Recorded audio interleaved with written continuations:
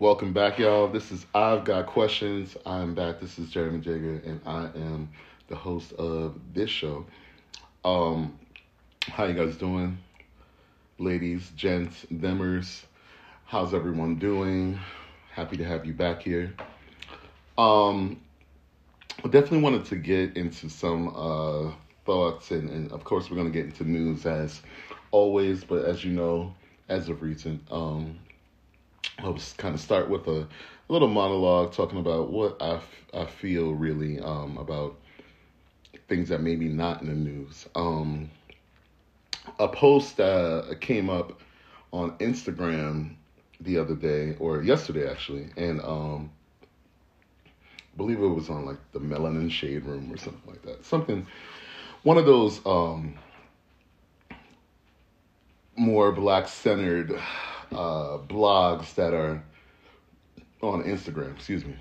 I have some tea right in front of me that I've been sipping on.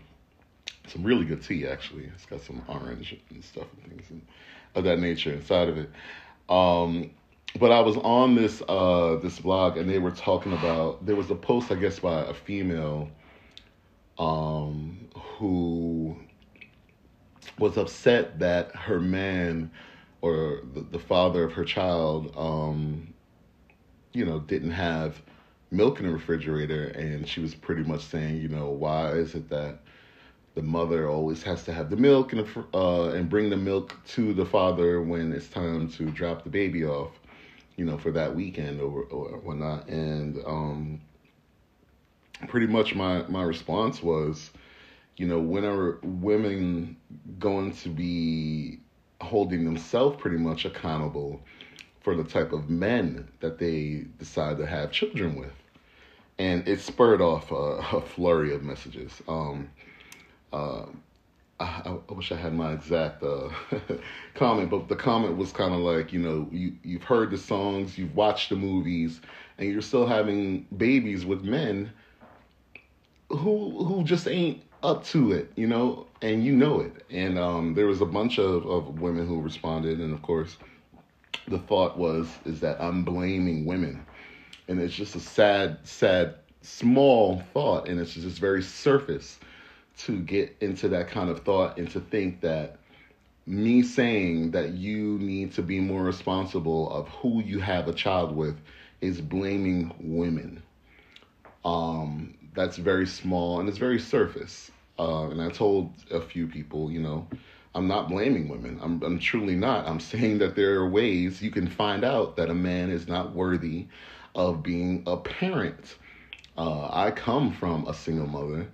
I know where I know that life. I know a mother who wasn't happy and things of that nature, and probably didn't want to have a child at that time, and didn't had to work and all the stresses of that. And luckily there was my grandmother, my grandfather, and my mother had other family members that chipped in, I guess, to help out when she had to work and whatnot. But there was still litigating factors that, back then I can understand.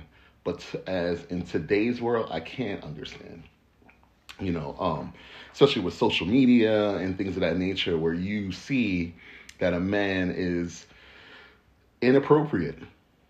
Back in the day, I don't know how my mother could have really, she could have seen certain things, and how my quote unquote father, didn't give her the attention that would be necessary. And like I said, back then I could really understand, because communication was totally, totally different. But looking back or being able to look back now and knowing that my father pretty much had the same type of trajectory with women, because I found, that I have a sister, and pretty much her mom went through the same kind of thing. I understand that. But when you come to today's world, you cannot still be saying, he just lied to me and said he was going to be there for me. You can't. And if you do, you're just being stupid. And that's something that you must hold yourself accountable for, because you're bringing a child into this world, and the stress of it bears on the child as well, not just the mother. Not having a father, seeing your mother go through all those things, seeing your mother work hard and not being able to really nurture you the way, some other mothers probably could. That's something that child is going to have to go through, because you're not being responsible as well. Being able to have sex and just fuck and letting someone nut inside of you is not the wave anymore. If when someone's going to come, what happens when someone comes. You know that, and you're still doing it. That's impossible. That's stupid. Okay? That's not the way you should be living your life. There are many ways. See how he treats others. If you can't see that a person is the type of person that they are by how they treat others, then you're just being blind. You're just letting your blindness fool you. Seeing how he treats other children, or if he has other children, seeing how he treats those children. Those are ways that you find out what type of parent you're going to co-parent with. And co-parent doesn't mean, be separate. I think that in today's world, we have a world where, we do force or project the thought of women raising children by themselves, and that's a norm. That's become a norm. And it is projected through various things. We see it all the time. We see it with relationships. We see it how people cheat, and there's sneaky links and things that's so stupid. I'm reading a post yesterday about someone saying that their sneaky link is upset that they don't want to meet their friends. And it's like, what are you doing? What are you doing in your life that you're not even in a relationship and you're having a sneaky link? And y'all have these common conversations where you're arguing over meeting parents. Just be in a relationship and stop being so damn afraid. Stop always looking for the out. That's what I feel like a lot of people do nowadays, is just look for an out, or not, or actually look for a way not to be in. How about that? Right? Whether in something where they have to be committed. And that's being projected everywhere through music, through movies. And like I said, these streaming platforms and the way we see media nowadays is not the way that we always intended. I pretty much really believe that it's unfortunate that a lot of people are having to watch or hear these kind of things and not be supervised. When you listen to these songs over and over, and they're talking about cheating, they're talking about having sneaky links, you know what I mean? There are people out there who really believe that that's a type of lifestyle, not that it's just a song, and not that it's just entertainment. And that's why when we don't hold people accountable for releasing this type of music, or that the radio programmers and things of that nature don't have to be accountable, that's a problem to me. The family has been broken down by many of these things we see in the media. We're always talking about people cheating. We're always talking about someone stepping out on their wife or stepping out on their husband. That's like a normal story. That's front page news. So it's in everyone's head. Well, not everyone, because it's not in my head. I'm a monogamous person. I like to be with one person. It's in a lot of people's heads that this is normal. Back in the day and hundreds of years ago, there were people who were in many relationships or have many wives, many husbands, whatever. That's fine. But you also have people in this world who don't want that. And there are ways to find that out by talking to them, by actually having conversations, the hard conversations. If you can't have a hard conversation with someone, why in the hell would you be in a relationship with them, much less have a child with them? Take that guy to Lamaze class, even before you guys conceive a baby. That's how you see whether or not he's going to be committed. You can't have someone who can't pay bills, can't show up on time, can't do all these things, and then say, I thought he was going to be a good father. That's stupid. That is dumb. And you're being dumb saying it out loud. Excuse me.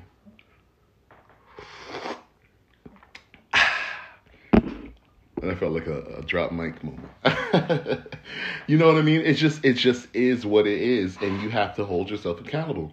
If I'm gonna get in a relationship, like I was thinking about, and I'm just gonna be like, this is a very personal show.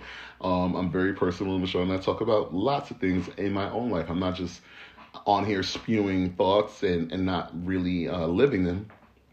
If I want to have sex with my ex, which rhymes, I can do that. But I know what I'm there for. I know for me personally, it's for pleasure, right? I'm not going to get back with my ex because my ex was a cheater, right? If years ago, I don't know if my ex is still a cheater or not, but I remember the sex, and the sex was good. So I want to have sex with my ex. That's a thought that I've had recently. It just is. But I'm not like, oh, well, maybe my ex has changed so much, and, I don't even know that. So why would I go into anything thinking that way when I don't know if you've done the due diligence, if you've got therapy, if you've gone and done the work on yourself to be a better person today? No. If you and just because I don't know that, I'm regulating the thought to this is just. You know what I mean? So if you're going to have sex with a person and let them nut inside of you, and when, like I said, when someone's coming. You definitely know. If you just want to make sure that your partner is pleasured, and because no one really likes to pull out. Let's just be honest. I don't. But there are other ways to make sure the pleasure keeps going, right? Either you do something with your hand or you do something with your mouth. You know what I mean? Like, you do the extra things. But what you don't do is let them come inside you and pretend like you don't know what's next. And, a lot of people don't believe in abortion, and which is your right. And if you do, then, the things to do, or plan B, things of that nature. There are ways to stop going forward with the thought of, oh, well, now I have a child, you better be there. That's not a real thought anymore. That's not a real thing anymore. It's something that's of the 90s. It's something that is of, the early 2000s. You know what I mean? It's not here. And if you just keep holding on to that thought, and only that thought, without doing due diligence and having some sense and sensibility, it's on you as well.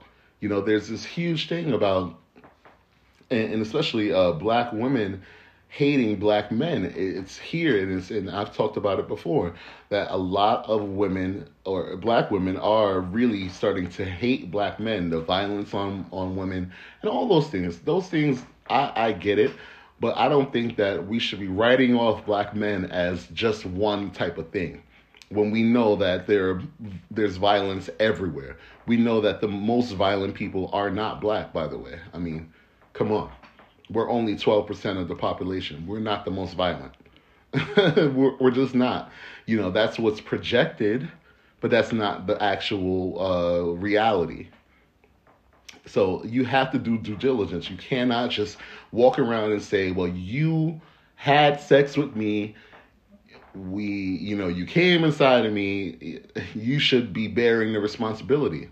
You know what that person is. You know how that person is. You know how they act with other people. You see them with children. You see them with animals. Those are ways, I should say, that you can find out the type of person that you're going to be in a relationship with. And if you just choose not to, then it's also on you. It just is. It's a matter of fact. and I'm not going to back down from that. I just won't. It's not about blaming women. It's about holding everyone in this situation accountable. You must hold yourself accountable. You can't just blame someone for walking out on you and not doing the right thing when you knew how they were. That's just like having a friend that's an asshole. You will be affected by the asshole at some point in time. If you keep closing your eyes to an asshole, you're going to get shit on you. You're just going to. And I didn't write that. I just had it in my head and just came out. Okay? If you keep closing your eyes to an asshole, you're going to get shit on you. And that's it. We'll be back. All right, and we are back. This is I've Got Questions. We're going to get right into it. I've got a bunch of news topics to talk about. Lots of things there we need to get into. So let's just start this up. I saw the story about this brave woman who beat the hell out of this guy for attacking herself and another female. A security guard defends hotel clerk who was attacked by a man. The expression "nothing good happens after 2 a.m." and this backs that up. It was around that time that a man believed to be a Marine showed up at a hotel. Not believed to. He was a Marine. Why? And you know what? The thing, I stop things very, very, very quickly. This is something I just actually read about. Not read about. I mean, I know this already, but there was a post about it where when there's a black criminal, they don't fluff it. Here you have a white criminal and they fluff it immediately, believed to be a Marine. No. And why I'm saying that is because, there are plenty of Army people who get away with things, including murder and rape, and they don't want to put that on to the military, which is, I think that's gross that you're trying to fluff the military. And we're going to get into a story right after this, actually, about... No, we're not. We'll talk about that in a moment. Actually, let me move this up. We'll talk about it next, so we can keep in line of what I mean by that. Yeah, I just don't like the fluffing that goes on when it comes to white males or the military or police. Adamant that he had a reservation. The hotel says it didn't exist, and that led to a smackdown with the security guard. And he messed with the wrong lady. It's a confrontation between a petite woman who works at a hotel and a muscular dude, reportedly a Marine. And guess who won? The lady. And here she is. Ronnie Toms works security at the Pacific Terrace Hotel. She's a hero. This is what you call a hero. This idiot man, this crazy psycho man, racist also. He's definitely a racist for the things that he said to her. And like I said, I saw the story before. This is I never saw this interview with the hero. But he alluded to the fact that he knows where she's from, that she's from the hood, and that he'll take care of her. This is a thought that, many of those types think about us. And sure, think it. Because what's going to happen is that hood that you think you know so much about because you watch white vloggers going to the hoods of Atlanta and New York and Chicago, and they film a little video, and you feel like, oh, I could take that person on. This is what you got. San Diego. How tall are you? I'm 5'5". Go ahead. She says she stepped in when the guy went face-to-face with a hotel employee. Because they couldn't find a reservation he claimed to have. You need to leave. You. Then things really got nasty. Please don't touch her. Don't touch her, bro. Don't touch her. And then he comes after me, and he attempts to slap me, but I put my hand up. Don't. Okay. I know where you're from. I know where you're from. What's up? You see that? I know where you're from. I know where you're from. What's up? Then he starts putting his hands in like a ready to box her kind of thing. I know where you're from. I know where you're from. And then you're going to box this black female. Sure. What's up? What's up? all he has to do is just hit me one time Right. and make contact one time, and I'm knocked out. Right. So I had to treat it like a life or death situation. You have Bonnie to. says she reached for the nearest object she could find. Any time you interact with these types of men, you have to think life or death, because you don't know what they're capable of, because they've been allowed to do these things for years upon years and get away with it. All right, this is the one time we get to see it live in action as it happened. And where's the damn hotel video? We've never seen that. Where you know, why haven't you released that? Whatever, I think it's a Marriott. A lamp. The result? The little lady knocked out the Marine. After he was on the ground and I saw that he was like no longer a threat, I backed up. She says she has bruises and scratches from the clash. And if they ever meet again, I would tell him to like, don't put your hands on women. Like, what is your problem? The security guard says she plans to press charges. A spokesman for the Marines says they're investigating and that they will tolerate no breach of their core values. Oh, really? Now let's get into it. You know, I love when they say that, because these military people, because they're such liars. They allow the raping and assaults on women and men of LGBTQI experience, or I don't know what I wanted to say there, but they allow these things to happen, and they allow them to stay within the military. So we're just going to jump right into this story because it's a little long. Well, not too long, but I just want to get right into it. This is beautiful. A proud mother shows off a room dedicated to her daughter, Asia Graham. An American flag, pictures of her time in the Army. She loved the military. Loved. She loved being a soldier. And that's the thing about this kind of, this ideology that the military is, just so amazing and they'll always take care of you. It's really for the benefits that people get into the military, especially people who are underprivileged. They get into the military for the benefits rather than, fighting for their country as you would feel back in, over 100 years ago. And it's really sad that a lot of our kids get pushed into the military because they have nowhere else to go. So they defend a country that, I got to get back into that story too. They defend a country that really doesn't respect them or treat them with core values, as they push that they have such core values. It's just really sad to me that we still allow our black and brown kids to get into something where, like I said, they don't care about us. This is Asia taking the military oath after enlisting in 2019. All enemies, foreign and domestic. Foreign and domestic. A promise to fend off enemies of the United States. Not knowing she would need protection herself from a danger within the military months later. Asia referred to it as the incident.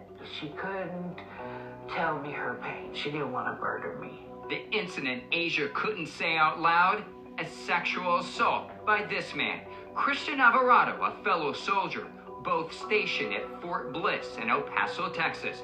According to this signed confession obtained from the Army, Alvarado told the investigators she was drunk and so was I. We had sex, but she passed out. When asked why he continued to have sex with Asia, Alvarado replied, "I was in the moment." During this same interrogation, the 20-year-old was questioned about a second sexual assault allegation involving a different woman. Alvarado told the military investigator that sex with her was wrong due to how intoxicated she was. Had Alvarado been a civilian, a state prosecutor likely would have charged them with a crime. A judge would then have placed them in pretrial confinement or jail to wait for his day in court if he couldn't afford to post bail. But that's not how it works in the Army. Military commanders determine whether soldiers accused of crimes get pretrial confinement. And according to the Army, Alvarado's commander let him go at the time. Alvarado was free to walk around, and they put him 2 doors down from Asia's room.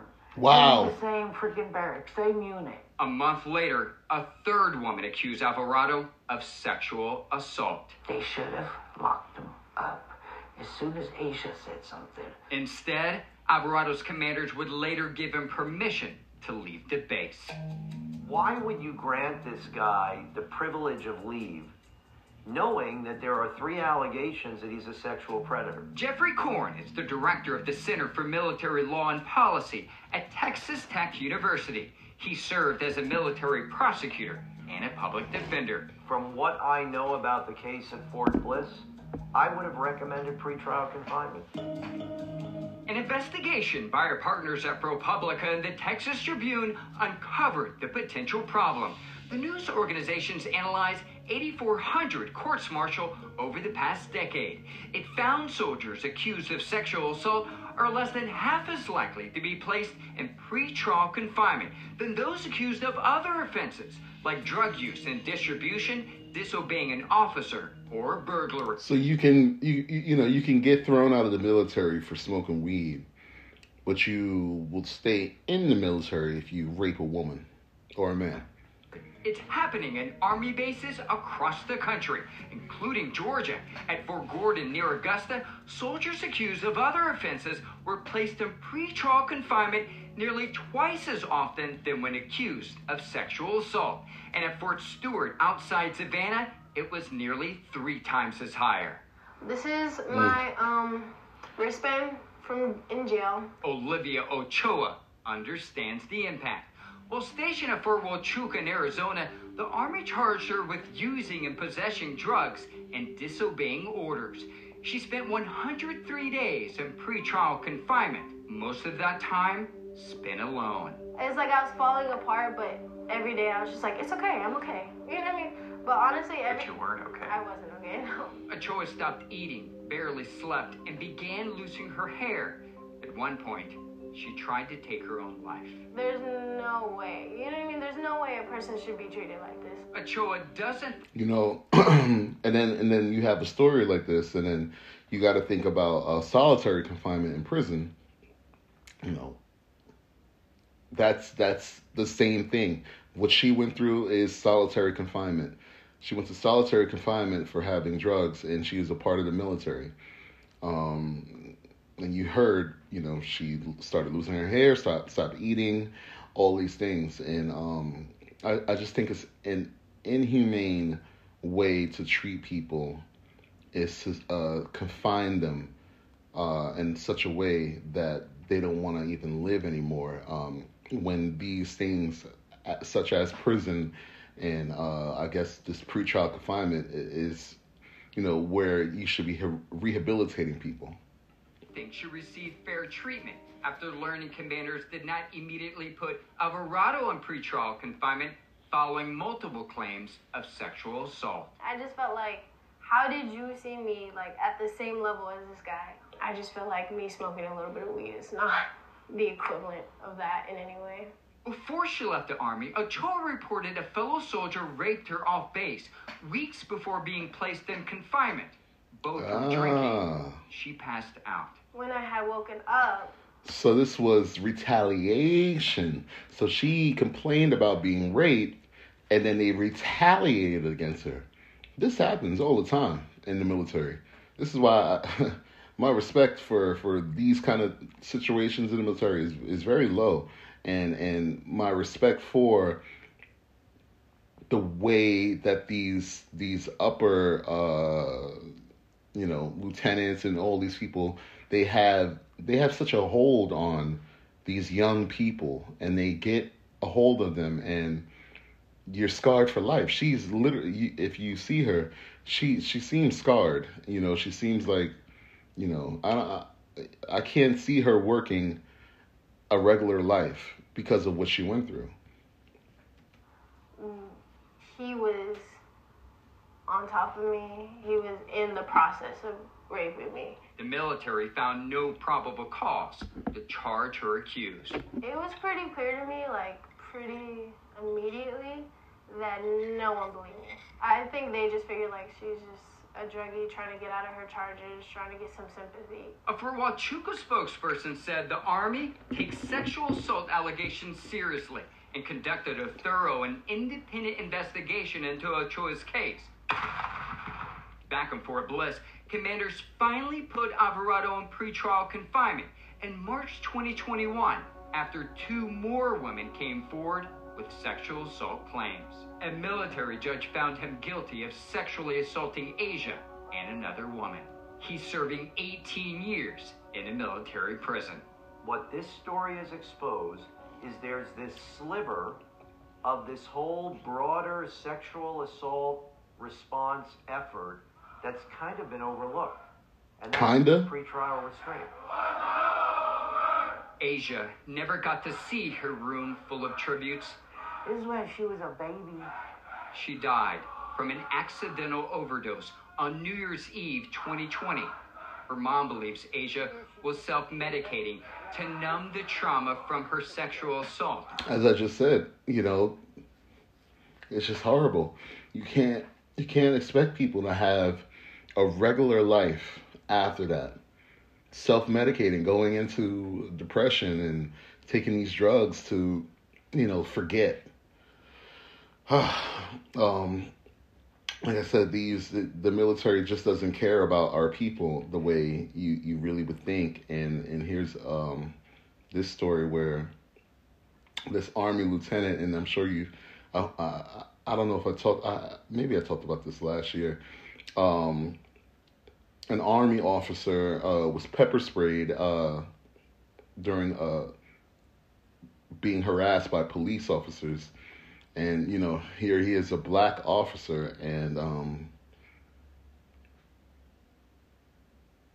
he filed a $1 million lawsuit, and he was given $4,000. When I keep saying that our young black and brown people should never join the military, I really truly mean it, because they don't care about you. They don't care about us. They don't, they throw you out to the streets. So many homeless black and brown, and hell, veterans, period, who are just in the streets and they're homeless and they're just wandering the streets. They can't get help. I think they said that at these the veteran places where, I forget the name right now, where, you get medical treatment, you get help from, there was like such a low percentile of black and brown people who were approved for help. Whereas when there was a white, former, or a white veteran, they would get all the benefits, and then the black and brown people wouldn't get the benefits. I like I said, I just keep thinking and saying out loud, stop joining the military. I get it, the benefits and all that. This is why when we talk about wealth disparity and all those things and how we should tax the rich, it's because of these reasons, so that our children are not affected. But this is a vicious cycle of abuse on our people.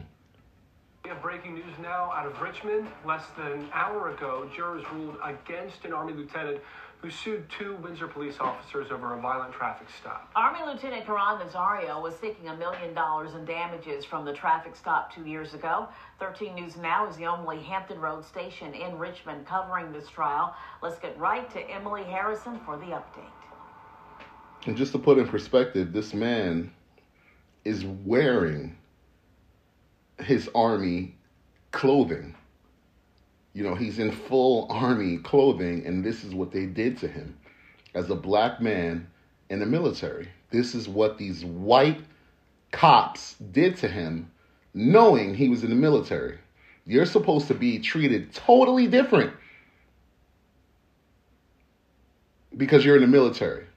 And they see that, they're supposed to, try to treat you differently. Because most of them have been in the military. But when it comes to you being a black military person, it changes. And that's why I say to our black men and women who are in the police forces and that are in the military, if you're going to do that and say you're going to change it from the inside, you must do it. And if you can't, you get out and you tell the world what's going on. Stop this brotherhood shit that really doesn't believe you. It's no brotherhood. It's no sisterhood for you. There's no real family for you. You don't back the blue because they don't care about you. And you see in this country, really, people don't care about, especially white people don't care about the police when they're against them. We've seen that on January 6th, and we've seen it many other times. Most of all the time when a police officer is killed, it's by a white person. That's just the truth. That's a fact. I'm not speaking things that are not facts. It's by a white person that a cop is killed or attacked. But for us on the flip side, we're black first and then military or police. And a lot of you don't know that. And I don't mean the listeners, a lot of you black police officers don't know that until it happens to you. In the last 30 minutes, jurors ruled that the two Windsor police officers are not liable in almost every count except for one each. Caron Nazario sued them for battery, assault, false imprisonment, and illegal search. It took the jury almost 2 days to deliver this ruling. In police officer Daniel Crocker's case, a federal judge ruled in August that he is liable for searching Army Lieutenant Caron Nazario's car illegally. So a federal judge said, you're liable for doing this illegally. A federal judge.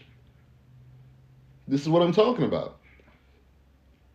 But then on the flip side of that, you get nothing. $4,000. $4,000, that's gone in days. In this current climate, that's a mortgage payment for some people. Now he's scarred for life. And probably expected to get back into the military and do his do for his country.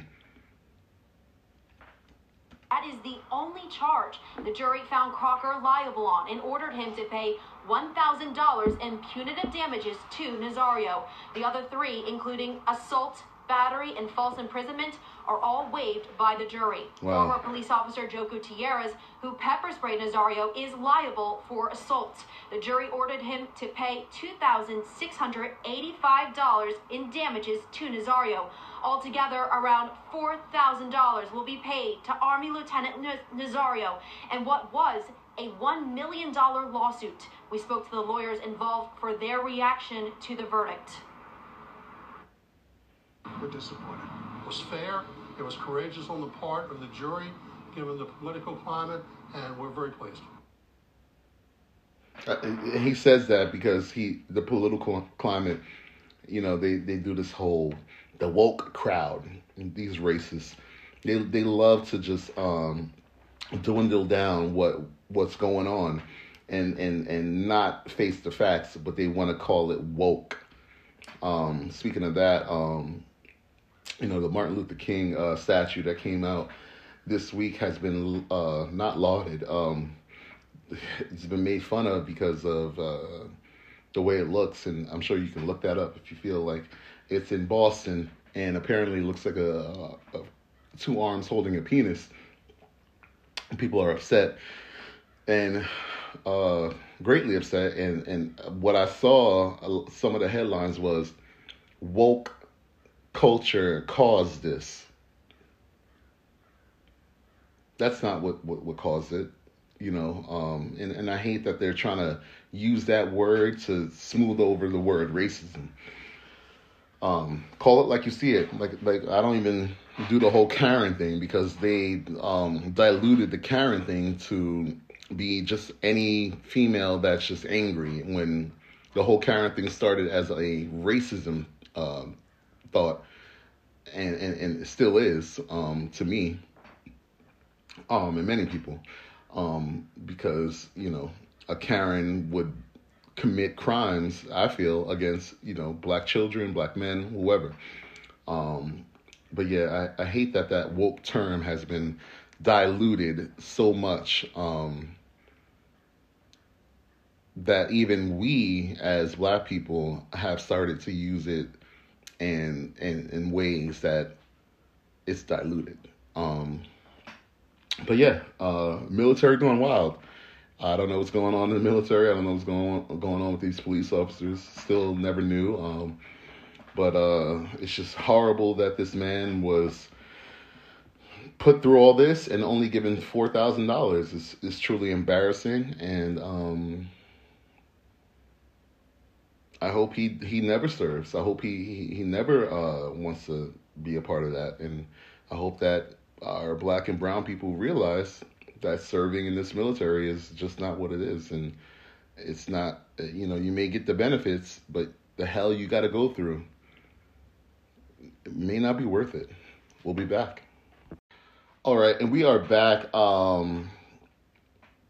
This is a story that we talked about on the last episode. This is a little update. Boy 6 detained after shooting teacher in the U.S. I wanted to catch back up on this, and then we had to talk about another story where another child... where is that story? Where is my story? How did it get away from me? I tell you, I do all this by myself, so, it's a little crazy. What did I lose that story? All right, let me get into this, and then here it is. Okay, I can click on that. Hold on 1 second, you guys. Stay with me. I don't like dead air. Neither do you, I'm sure. Let's get it right here into this. Go. Staying in the States, a 6-year-old boy has shot and wounded a teacher at a school in the U.S. state of Virginia. Police say the teacher, a woman in her 30s, suffered serious injuries in an altercation at Rich Neck Elementary School in the city of Newport News. Excuse me. Michelle Hankerson, the news director at WHRO Public Media in Virginia, has been following the story. We know the 6-year-old child is in custody. We also know that the teacher had life-threatening injuries, so they are being treated for that. But nothing else has come from the police department. I think parents are scared, especially initially. In some Facebook groups, community Facebook groups, parents were seeing, a bunch of emergency vehicles racing toward the school, going towards there. And obviously it takes a little bit of time to communicate what was going on. So I think there was a lot of fear, especially considering our area of Virginia just experienced a mass shooting in November. So I think that was the immediate fear. I anticipate we may get some more information Monday about potential charges. The child is in custody. The other aspect to this is that in Virginia, we have a child access prevention law, meaning that adults who essentially allow a child to use a firearm, if the firearm isn't kept safely, or, if for some reason they give a child a firearm to use in an uncontrolled environment, that adult can face a criminal charge and jail time. So I'm anticipating that we might get some more information about that. I don't think there's been much about that, but it's just horrible that this is where we are. And the next story I really wanted to get into, because that happened probably a week or two ago with the young child who did that. But now we have another story, which I had before YouTube decided that it was going to play with me. Here it is. That was a 6-year-old who shot a teacher. Here is a 4-year-old who was seen waving a gun on a ring cam. This morning, a 4-year-old playing with a loaded weapon, waving it around inside of an Indiana apartment complex. So this was all broadcast during a television show that follows police officers. Well, now the father of the young child is facing neglect charges. Jenny Runovich reports. Viewers nationwide saw these disturbing images in real time. It's almost incomprehensible what you're watching. A diaper-clad 4-year-old captured on a security camera playing with a loaded gun, waving around the weapon, pulling the trigger. And he just kept pop out, pop out. I don't know how you can't watch that video, parent or non-parent, and not be shocked and disturbed. Oh, I can't. You can't unsee it. Nicole Summers called 911 and brought police to Beach Meadow Apartments Saturday. She says the little boy pointed the pistol at her son. Then she saw it too. And he was standing in the middle of the hallway and he just kind of was holding it behind his back. And I thought, like, that's a real gun. I'm Dan Abrams, and we are on Patrol Live. What happened next all played out on live TV. A docuseries featuring Beech Grove police was rolling as officers confronted the child's father. Shane Osborne told police he was sick, had been sleeping when his son got out. He denied having a gun in the home, saying he has previous felonies. Then officers found the weapon in the back of a desk. 15 rounds in the magazine, none in the chamber. Police arrested Dad on felony neglect charges and credit neighbors for taking action. Because you have that immediate video. It's a really crazy story because the video is even worse. Like they said, the child was actually clicking the, with guns, it takes a certain amount of pull to actually pull a trigger. Most guns don't even go off. Like if you drop a gun and whatnot, always go off. They can go off, obviously, but they have a certain pound. I don't know if I'm saying that right, but like a 5 pound, pull or something. I forget the technical term of it, but where then it will dislodge, the bullet, and it's amazing. I guess they had a safety on the gun because they said he was pulling on it and going pow pow. The fact that this man had this gun and then he tried to lie about it is laughable on his part because, they saw the video. So maybe he didn't know that. Obviously, he didn't know that. This is just more and more horrible. I mean, here's a kid who is in the presence of someone who probably shouldn't even have a child. And the fact that he got to the gun and was able to get outside and start doing things, he could have killed anyone. It's amazing he didn't kill himself, which at one point he's holding the gun towards his neck. And like I said, by the grace of whoever, it didn't go off. And that's how fate is real. I'm hoping that child is going to be somebody, it's crazy how fate really is, because if you think about it, he could either be a really good person in the future or a really bad person that causes such trauma in the world that people come together. But that's how fate is. Fate actually brings evil people to the world too, to show atrocities sometimes. But I just went on a little tangent, but that's what I do here. I want to get to this next story, just talking about families and mental health and things of that nature and what's going on. This guy, this man, drove his family off of a cliff on purpose.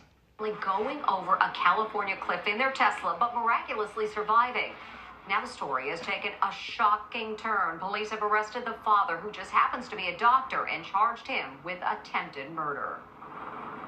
A family plunges over a 300-foot cliff in their Tesla and miraculously survives. Report of a white Tesla off the roadway, a vehicle down into the rock. But today, cops say what was initially believed to be an accident was actually a case of attempted murder. Here's Lisa Guerrero. The shocking development in the case of a Tesla careening over a steep cliff is now focused on the driver, a radiologist from Pasadena, California. Cops say he intentionally drove over the cliff with his wife, young son. I'm wondering why they're making this story about Tesla. Is it because they survived? Is Tesla like, let's just make sure that you guys say it was a Tesla because they all survived? I'm wondering if they all died, would we know it was a Tesla? And daughter inside. The harrowing rescue unfolded on Devil's Slide, a jagged cliff prone to accidents about 20 miles south of San Francisco. Emergency personnel rappelled down, making their way to the mangled car. Extraordinary footage shows what appears to be the husband sticking his head out from the sheared-off top as rescuers work to free the trapped children. The victims were airlifted with serious but non-life-threatening injuries. We were actually very shocked when we found a survivable victim from the vehicle. The suspect is identified as Dr. Dharmesh Patel. I cannot fathom that it was intentional. Neighbor Sarah Walker is stunned that the radiologist is now charged with attempted murder. They're literally, I would say, picture perfect. Everything from just, they're always the family that's outside in the cul-de-sac, inviting everyone to come outside with them. Their kids are always on their bikes. They're the kind of family that leaves cookies on your doorstep for the holidays. In fact, this is Ring camera showing the doctor delivering poinsettias to neighbors on Christmas Eve. The hospital where the radiologist works tells Inside Edition, "We are extremely grateful there were no serious injuries. We will not respond further as this incident is under investigation." What in the hell was going on in that man's mind? You gotta just think, like, what happened that he would want to kill his entire family and drive them off a cliff? Mental health, man. Mental health, because a lot of people are hiding behind these large sheets. And, you know, fuck it. A lot of people are hiding behind comforters, you know, and they're being comforted by these, you know, going to work every day, being a doctor and having that prestige. And then you got to go home. And, I want to know more. I mean, I don't need to know more, but I want to know why. You know, did he have money issues? Did something come up? Did he have a gambling issue? There's something that had to have happened that would make you drive off a cliff with your whole entire family. All right, we'll be back. All right, this is I've Got Questions, and one thing we need to get into is I'm happy that NBC. I'm looking right at it and I said ABC. NBC. That was from the Howard Stern movie, Private Parts. Never seen it. NBC has brought out this story about exposing U.S. white supremacy, which we know it's alive and well. Racism has never died because the people in power are still in power. Whether they've passed it on to their next generation or whatnot, it's still here, still breathing. And in many parts of this country, especially parts where there's vast amount of land, you have these camps where there are many white supremacists who are training for their glory day. Just as I've said before, you know, I believe Civil War reenactments are really just a breathing ground for that kind of situation where these white supremacists are really living in a heyday of, you know, one day we're going to get back to where we need to be. We're going to get back this country and we're going to take it and we're going to do it because, let me stop because I'll say something. I will say something, but you already know how I feel. You've heard this show. It's been 3 seasons and let's get right into it. From battlefield to internet sleuthing, exposing U.S. white supremacy. Let's check it out. To make sure footage like this doesn't exist. Whoa. Let's go back. A neo-Nazi group is gathering in Texas, having carefully vetted attendees to make sure footage like this doesn't exist. Except they weren't expecting Christopher Goldsmith. He served in the Iraq War and today has made it his mission to expose hate in America. That is what an ally looks like. Do you understand what I'm saying about what an ally looks like? It has to look like this.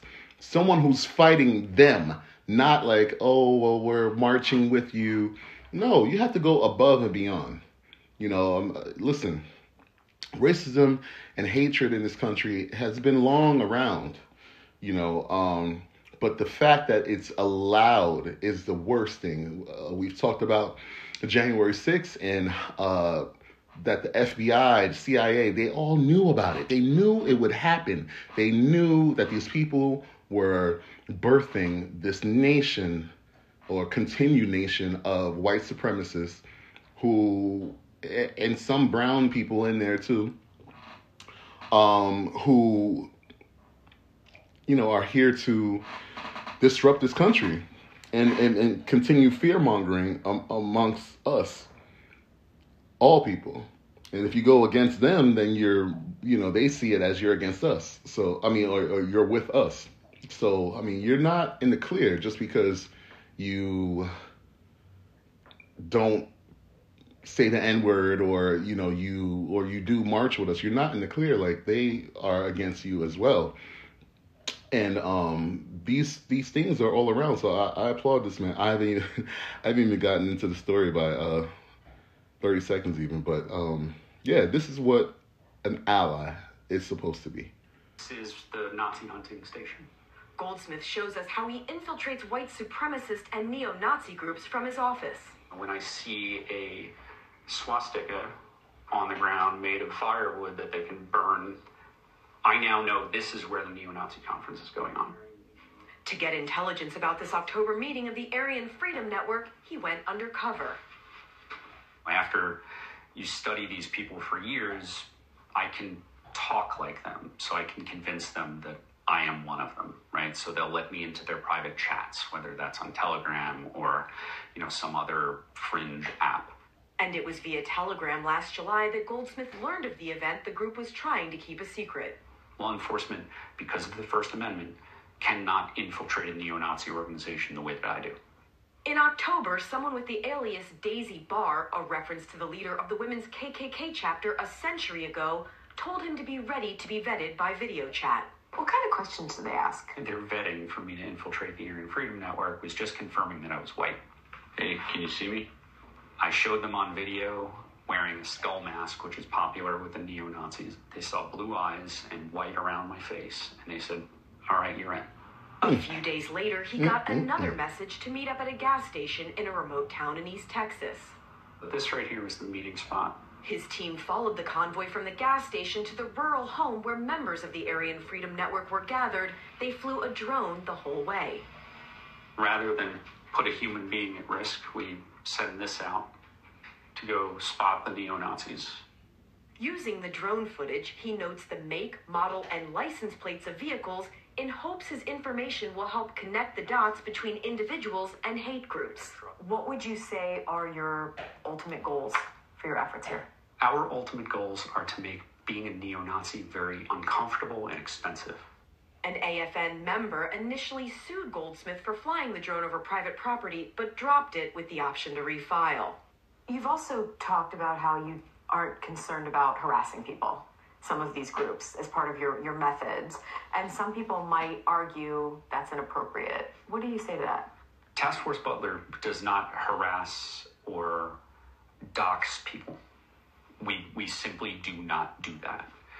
What we do is we take away a veil of secrecy that is being... And if you don't know what doxing is where you expose where the person lives, so that, you know, the internet knows who they are. And, you know, that question about it being inappropriate, you know, isn't racism inappropriate? Aren't we all supposed to live on this earth together? Being used to hurt people.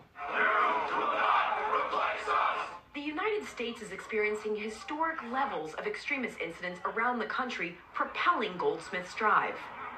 And if I went back to the last episode, by the way, where I talked about what happened on Twitter when that Elon Musk took over Twitter, there was a rise in hate. So a rise in hate of LGBTQI people by 50%, rise in hate towards Jewish people by 52%, and then a rise in hate against black people by over 200%.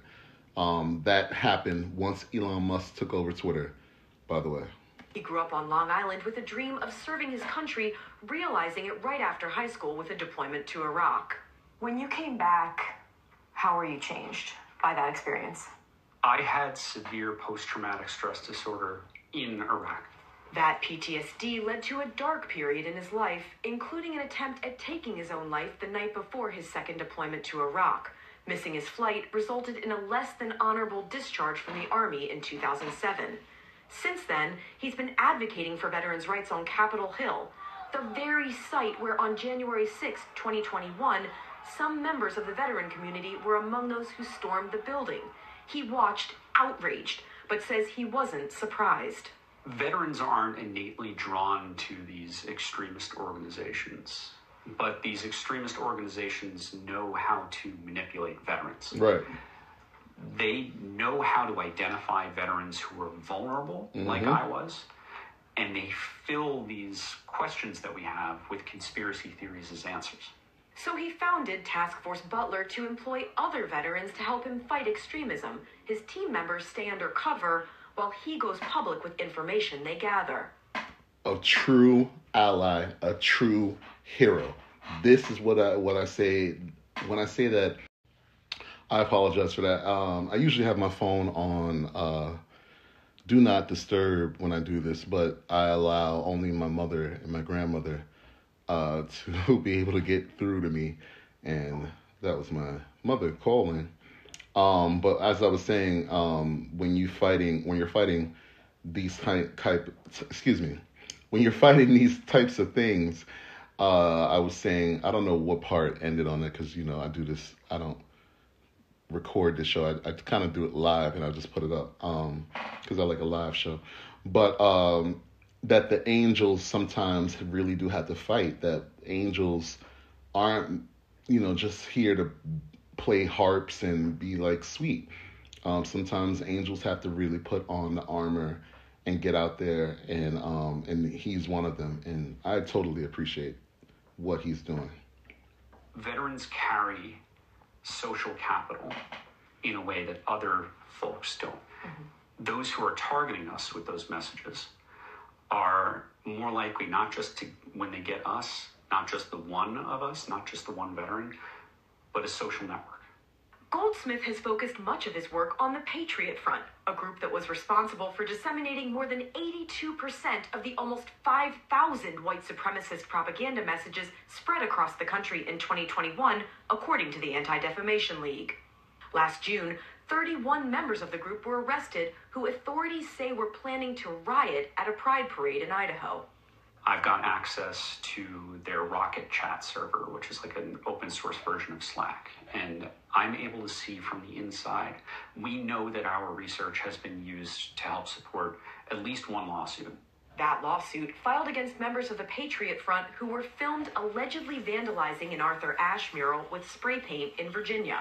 The two men were served in November and have not responded to the complaint. They did not respond to requests for comment from NBC News. The thought of infiltrating a group that seems really scary and potentially dangerous. That is not scary compared to getting in a up-armored Humvee and driving through Baghdad every day for a year.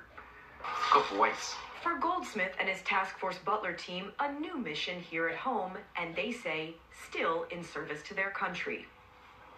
All right, Courtney Kube joins us now from the Pentagon. And Courtney, of course, as we just heard before you there from Peter, today is the second anniversary of the attack on the U.S. Capitol. Christopher told you he found Task Force Butler. He founded it after watching the events unfold on that day. And there is sort of a military aspect to this. Do we know how many U.S. military veterans or current service members have been charged for their actions on January 6th?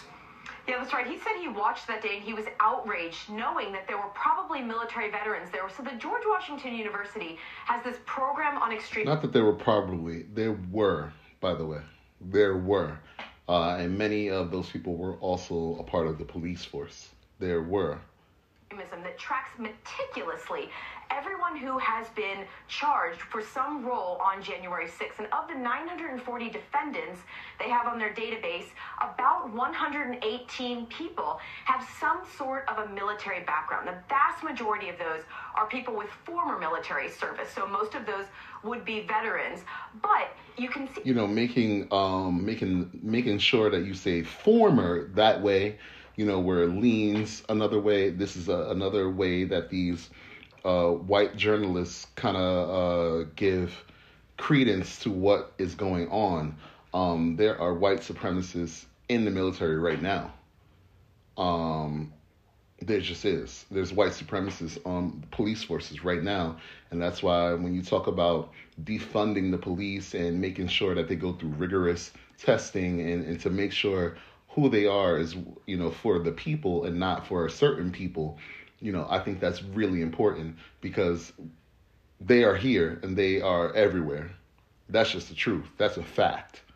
See, that's still a relatively large proportion of that 940 total people. And those are the exact people who the Task Force Butler people are trying to target with their efforts here, trying to teach them, trying to expose them and teach them to change their ways. Yeah, more than 10%. This is why I keep saying, and I've said several times, not only do Black people need mental health help from racism and what's been done to us as a people, but white people definitely need to go through mental health exercises training, whatever you want to say, therapy, because, you know, a lot of these people are out here on beliefs that are, you know, far, I don't know how I want to say this. There's just people out there that think this way and believe it's okay to think this way because they have the First Amendment. The First Amendment, in my opinion, should never be riddled with hate or supported by hate. Yeah, you can have, you know, the right to say what you want, but when you are pushing hate in a way where you're going to go and commit crimes, that is where the First Amendment should not be disrespected. You know what's next for Goldsmith and Task Force Butler? He says that they are not stopping, that they're going to continue their efforts there, and they're actually hoping that they can even expand their veteran and volunteer network in the future. So, yeah, that's this is Lester Holt. This is NBC Nightly News. So yeah, that's what, like I said, what an ally looks like. And because I had to do something with the show in a certain way because of that little break, I'm going to take a little moment and I'll be back in a second. Another story that came out recently is this Tennessee police department that apparently has been having orgies and things of that nature. And it's funny, you know, these kind of things. This is why I have my thoughts about relationships and things of the nature. When people go to work, they have a whole nother relationship with work people. And like, I'm going to read this comment before we get into the story with my correspondent, Willie D. My whole family, 4 generations, was and is working for LAPD in California. The stories they told at barbecues about what goes on in these departments, and corruption, drug abusers, spousal abuse, cheaters, liars, thieves, rapists, money laundering, arms dealing, drug dealers, murderers, cover-ups of high-level city, county, state members, etc. would make your head spin. Doesn't make my head spin because I believe all of it. I told my family I can no longer support cops. See? I told my family I can no longer support cops until a good cop step in and clean house. This was over 25 years ago, and I haven't spoken to them since. I'm sure they're all happy with their pensions without doing anything about it. It's sickening. Very sickening. Here's another comment. How come they don't fire them when they murder people but get fired for having an affair? The entire justice system is turned upside down. Law enforcement in this country is out of control. What a wonderful society that we live in. You don't have to have integrity, self-respect, or any of that good old stuff. Do whatever you want, no matter who you are. This is Tennessee. You can do whatever you want to do as long as you don't embarrass us.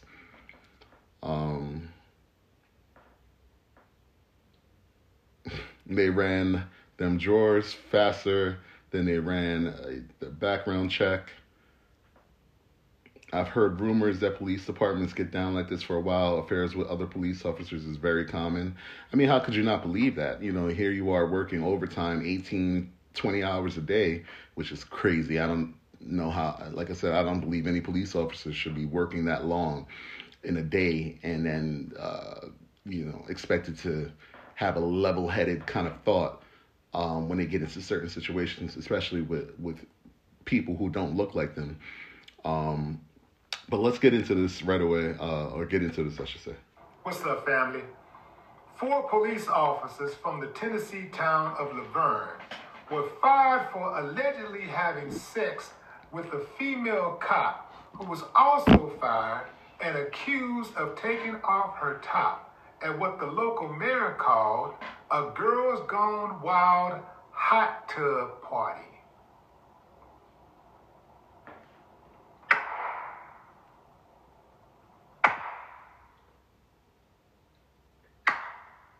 Man, I love it. I love it. I love it. Here's the backstory, fam. Patrol Officer Megan Hall of Laverne Police Department is at the forefront of the investigation after it was revealed in December that she engaged in a sexual relationship with at least 4 male officers. Fellow patrol officers Juan Perez, Louis Powell, Detective Seneca Shields, and Sergeant Henry McGowan admitted to the accusations according to the report, with Shields claiming he had oral sex with Hall in the department's gym while on duty. Wow. Hall, who is married, is also accused of revealing her fluffy breast while... So they were having sex in a public place. Huh. Yeah. At a steamy family Memorial Day boat party with patrol officer Patrick Magliacco, who was suspended, and fellow officers David Durham and Eric Stotts. Magliacco said that Stotts himself, Durham, and Hall were in the hot tub when Hall's top came off before he and Hall went off to have sex in the bathroom, the report reads. K-9 Officer Larry Holliday and Patrol Officer Gavin Strobel were also suspended and charged with sexual harassment after exchanging sexual images with Hall. Now wait one cotton-picking minute. How is it they're charged with sexual harassment when the person on the receiving end is down with it? How does that work? Yeah, I don't know how it works. And did she get charged with sexual harassment? No. Were they sexually harassing each other? I mean, they were sexually fucking each other. Harassment though, that's crazy that would happen. I want to get into another story in a second about sexual harassment and whatnot in the workplace. But that's really insane that they would get fired for sexual harassment when they were sending pictures to each other. Listen, fam. I'm glad some type of action is being taken because I love it when police officers are held accountable. But this reeks of a deeper cover-up. I don't believe it is what it appears to be. Right. This looks like the upper management has decided heads are going to roll. This done got out y'all and embarrassed us, and so now we gotta let you go. Meanwhile, this dirty stuff you've been doing over here, all the corruption you've been doing over here, we gonna let that slide, but you done went too far. Now y'all done had some sex. Y'all done had some sex on the job. You went too far now. Too far. I was killing people, that was cool, but now you done had sex on the job. You was stealing that dope, planting dope, lying in court, that was cool. But now you're having sex on the job, and hold on, man, heads got to roll. By the way, the wives of the officers, some of the officers were also on that boat, and they were also allegedly exchanging some sexual energy. Oh, so we're all just fucking. Everyone's fucking. Everyone's having sex with each other, and we're just doing it, and... I tell you, these little communities, it's like man, what has happened? The degradation of this world, man, it is, I don't even know where we are anymore. A whole bunch of freaks out there in Laverne. Oh, man. They getting down out there, man. They ain't holding nothing back. Oh, yes. Megan is for the streets. I don't appreciate that. I don't like that they're it says here, Tennessee Police Department ran train on married cop. It's always like a train when it comes to like a woman or she's for the streets. What are these men? And a lot of men, and I've talked about this on the show, love to have sex with one woman and a bunch of men. as long as, you know, there's a woman involved, there's a bunch of sex going on. Now that's the real Megan Good right there. Stupid. Oh, is it Megan bad? Was she really that good? She had to be good. Is all of that? They said it was going on a long time. She was getting down. Megan getting down, passed around. Ooh, man. They were running that choo-choo on her. Or was she running the choo-choo on them? She seemed to have a lot of energy. That's what I'm saying. And married. She tried to say that her and her husband were in an open relationship, allegedly, but the husband rebuked him. No. He said, no, we was not in an open relationship. Fam? Listen, fam. This ain't really nothing new. Nope.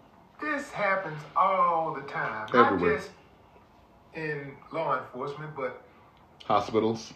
In all sectors, in all industries. This happens.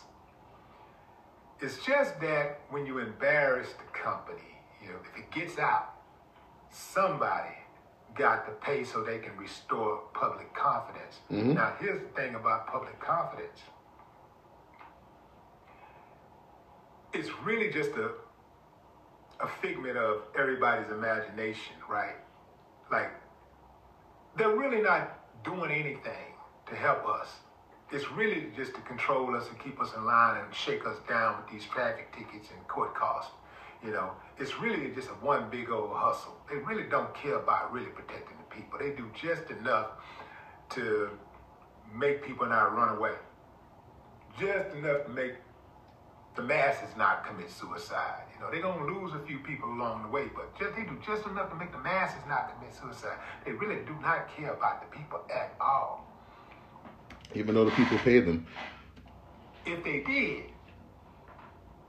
they would have fired some of those officers a long time ago, because I can guarantee you that many of them have participated in corruption. And many of them knew. That's right. I said it. Many of them. Yeah, if you're going to step out of your marriage, what else are you going to do?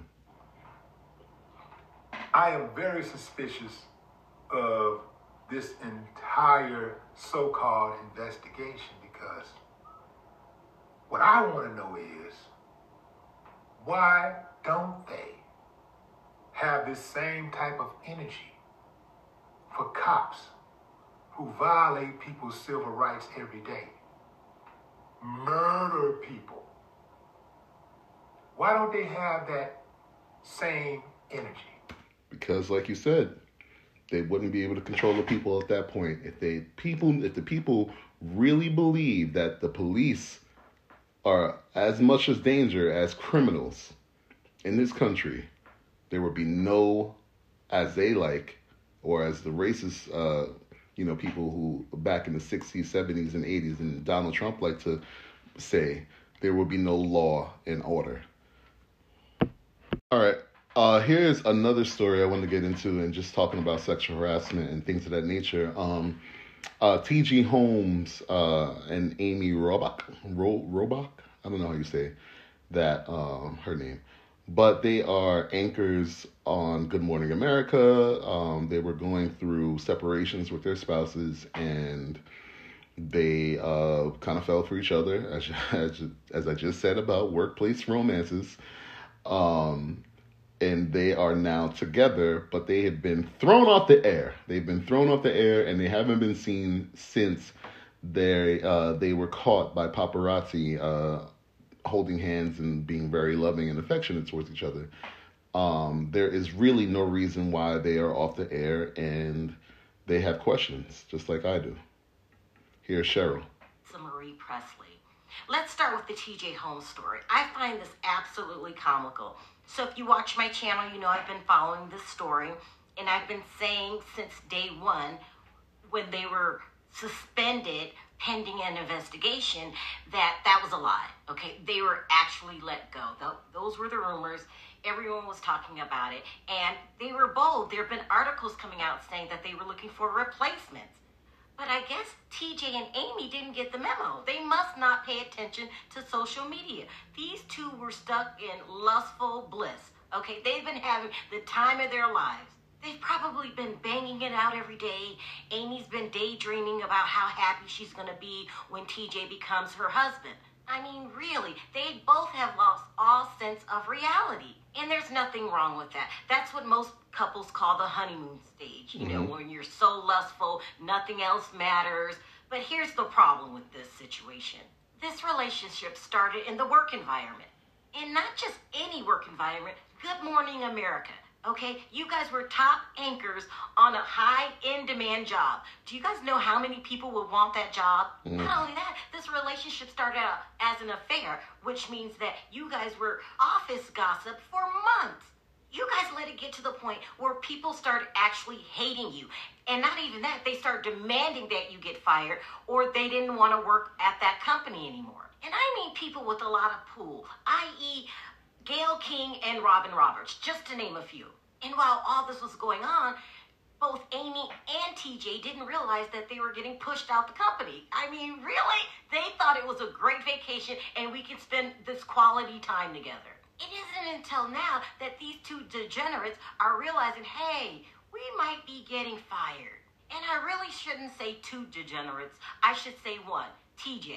Because just the other day, Amy was saying she doesn't care if she gets fired. She's happy.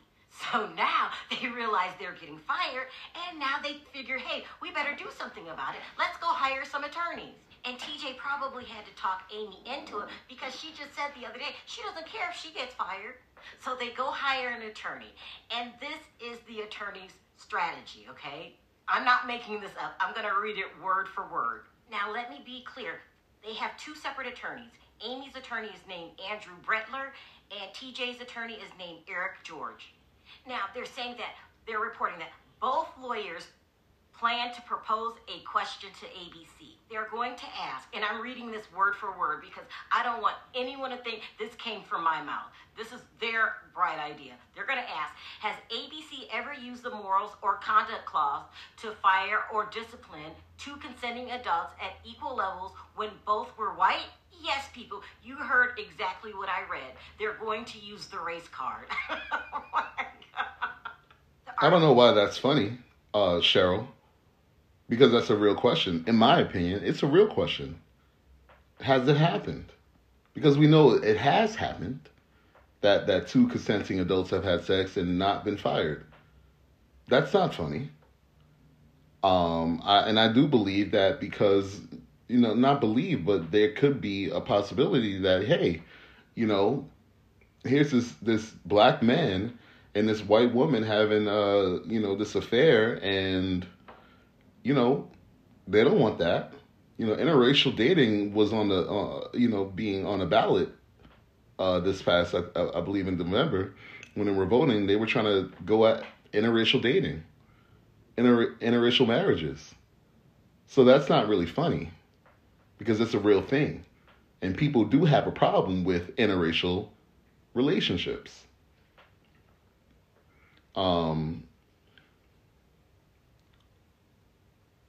Right, so let me get back into, it's Martin Luther King week. Really, he only gets a day, but I feel like it's Martin Luther King week. And Joe Biden is in my town, my state, Georgia. The black people have allowed him to come into another black space and laugh and joke and say whatever he wants, even though he's done nothing for black people, even though he said, if you don't vote for me, you're not black.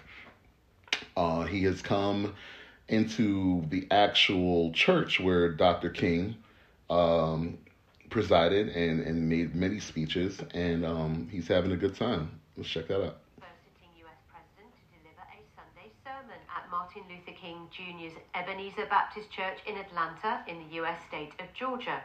His speech marked the national holiday that celebrates the life and legacy of the civil rights activist. Dr. King was assassinated in 1968 in Memphis, Tennessee. Sunday would have been his 94th birthday. We have to choose a community over chaos. Are we the people who are going to choose love over hate? The battle for the soul of this nation is perennial. It's a constant struggle. It's a constant struggle between hope and fear, kindness and cruelty, justice and injustice. You know, at points like this, you know, how do you sit in a crowd knowing that he's done nothing for your people, and he tells you that we have to be a community, and he's done nothing for your people? And you don't stand up and say, Joe, you told us if we weren't black if we didn't vote for you, and that you would help us. And there's been nothing. Black farmers are still being attacked, or, you know, not given the same thing that white farmers are. Black communities are not being given the same things that white communities and other communities have. Police and, you know, policing has not changed at all. Nothing's changed since the protests of 2020, or was it? Yeah, it was 2020. Nothing's changed. But then you were elected and you still did nothing. Against those who traffic in racism, extremism, and insurrection. A battle fought on battlefields and bridges, from courthouses and ballot boxes to pulpits and protest. And at our best, the American promise wins out. IELTS senior front page editor of HuffPost, Philip Lewis, about the significance of this speech. Yeah, so I think it's very significant. It shows that he is reaching out and reaching back to black communities, right? And so Martin Luther King Jr. Day, which is the only holiday that celebrates a black American, and the only holiday that celebrates volunteering and giving back. It's a day that where normally holidays are designated for, you know, relaxing. Martin Luther King Jr. Day is actually a day of service, and millions of people give back and volunteer throughout the United States because it answers one of the questions that Martin Luther King always asked, which was, what are you doing for others? Now, we mentioned that if he was still with us, he'd be celebrating his 94th birthday. What do you think he would think about the rights for, you know, black communities in America today? Well, I think he'd be pretty honestly disappointed. I mean, we still have issues of voter disenfranchisement, and the wage, the gap as far as wages between white communities and black communities in America is still pretty vast, pretty wide. So he'd probably be wondering, why the fuck is Joe Biden in my church acting like he's done something? That's what he would be wondering, sir. And this is a black journalist talking that just said that it's very significant that Joe Biden was at the church. Fuck that. It's not. It's not significant unless you're doing something. He read words off of a paper. That's what he did. He didn't do anything. He didn't do anything. He didn't say, this is what we're going to do. He didn't say we're going to close the wage gap. He didn't say we're going to stop voter suppression towards black communities. He didn't do any of that stuff, sir. So how is it significant that he made a speech? It's not. And we have to stop. We have to stop applauding these little crumbs that are given when the cupcake is just being passed by us. Whole cupcake, just a huge size of the Empire State Building, just driving past us, and we're like, oh my God, there's a crumb. I don't want any crumbs. I don't even want a cupcake. I want equality. I want racism to be stopped. I want a plan to stop racism and stop white supremacy. That's what we want. I want a plan to stop banks denying only black people loans and things of that nature. I want medical disparities in our communities to stop. I want our hospitals in our communities to stop being closed. So it takes us longer to get to a hospital. I want it to stop. That's what you do when you want to stop something. That's what you do when you come to a church that Martin Luther King used to make speeches at, and you do things like that. You put a plan into place, and you do it. Just like when you decided that Jewish people needed protection. Just like you decided when migrants needed protection. Mexican migrants, Latinos, Asians. They all got stuff. We'll be back. All right, y'all. We are back. A few weeks ago, or I think it was about a week and a half, something like that. Kevin McCarthy, he gave up a lot of concessions, and I talked about this on the last episode, that this House Speaker, he gave up a lot of concessions just to become the House Speaker, you know, pretty much forfeiting his balls to the Republican Party. And let's just get right into that. Good evening. There is finally a Speaker of the House of Representatives. After 4 days of defeats and deal-making, Republican Kevin McCarthy was elected to the job early this morning on the 15th try. That's the most since before the Civil War. So help you God. Yes, I do. Congratulations and Godspeed. His victory came during a dramatic and sometimes rancorous session. Jeffries. After he fell 1 vote short on the 14th try, McCarthy confronted holdouts Matt Gaetz of Florida and Lauren Boebert of Colorado. Tempers flared. At one point, McCarthy supporter Mike Rogers of Alabama had to be restrained. After winning the post that had eluded him for years, McCarthy outlined a conservative agenda that included investigations of the Biden administration. We will hold the swamp accountable. And just speaking of that, the investigations of the Biden administration, there's been plenty, and I really should have thought that made a major part. I'm sorry about that, because I don't want you people thinking that I support, well, you must know that I don't support Joe Biden. Plenty of classified documents were found in many of his locations or homes, and they're comparing that to, you know, what was found at Mar-a-Lago, Donald Trump's, estate. Once he left the presidency or left the Oval Office, he stole loads of documents that were supposed to go into the National Archive. And people are now finding out that Joe Biden has also had classified documents. I think there's a major difference in what happened, you know, where one person stole documents and was trying to keep them away from the National Archive, where, you know, Joe Biden, there was just a lack of doing the right thing and making sure that classified documents weren't just left around. Don't think that it should have happened. I think that someone should be held responsible. I don't know who, but I don't think that Joe Biden did that. I really don't think that, and I'm not a supporter of the Biden administration. I do believe that Donald Trump stole documents and picked out what he would take to Mar-a-Lago, and I think that's a major difference. But of course, this guy Kevin McCarthy is going to go hard at Joe Biden and his administration just because of the investigation that's being done on Trump. From the withdrawal of Afghanistan to the origins of COVID and to the weaponization of the FBI.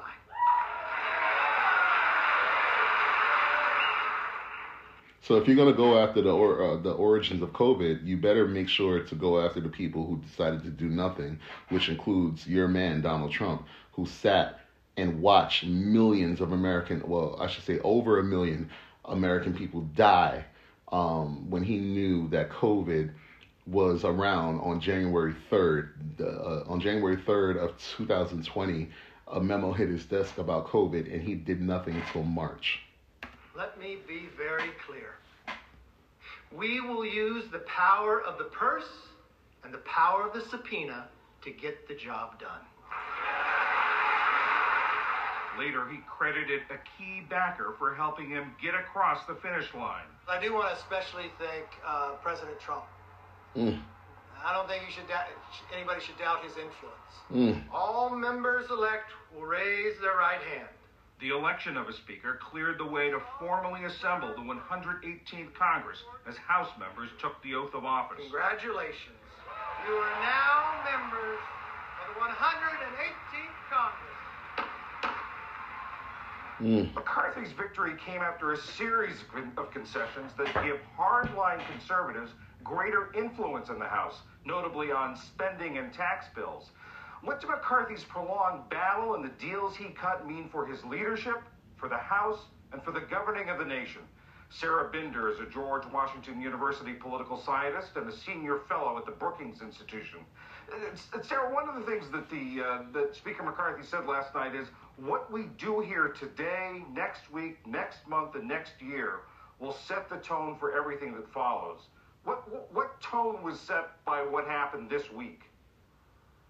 Well, what we watched play out in front of us in levels of detail we're not usually accustomed to on C-SPAN was a very slim, fractured majority trying to get on the same page. And what we saw was the speaker-to-be, in doubt at times, trying to figure out how much could he give away to his opponents, and would they take it?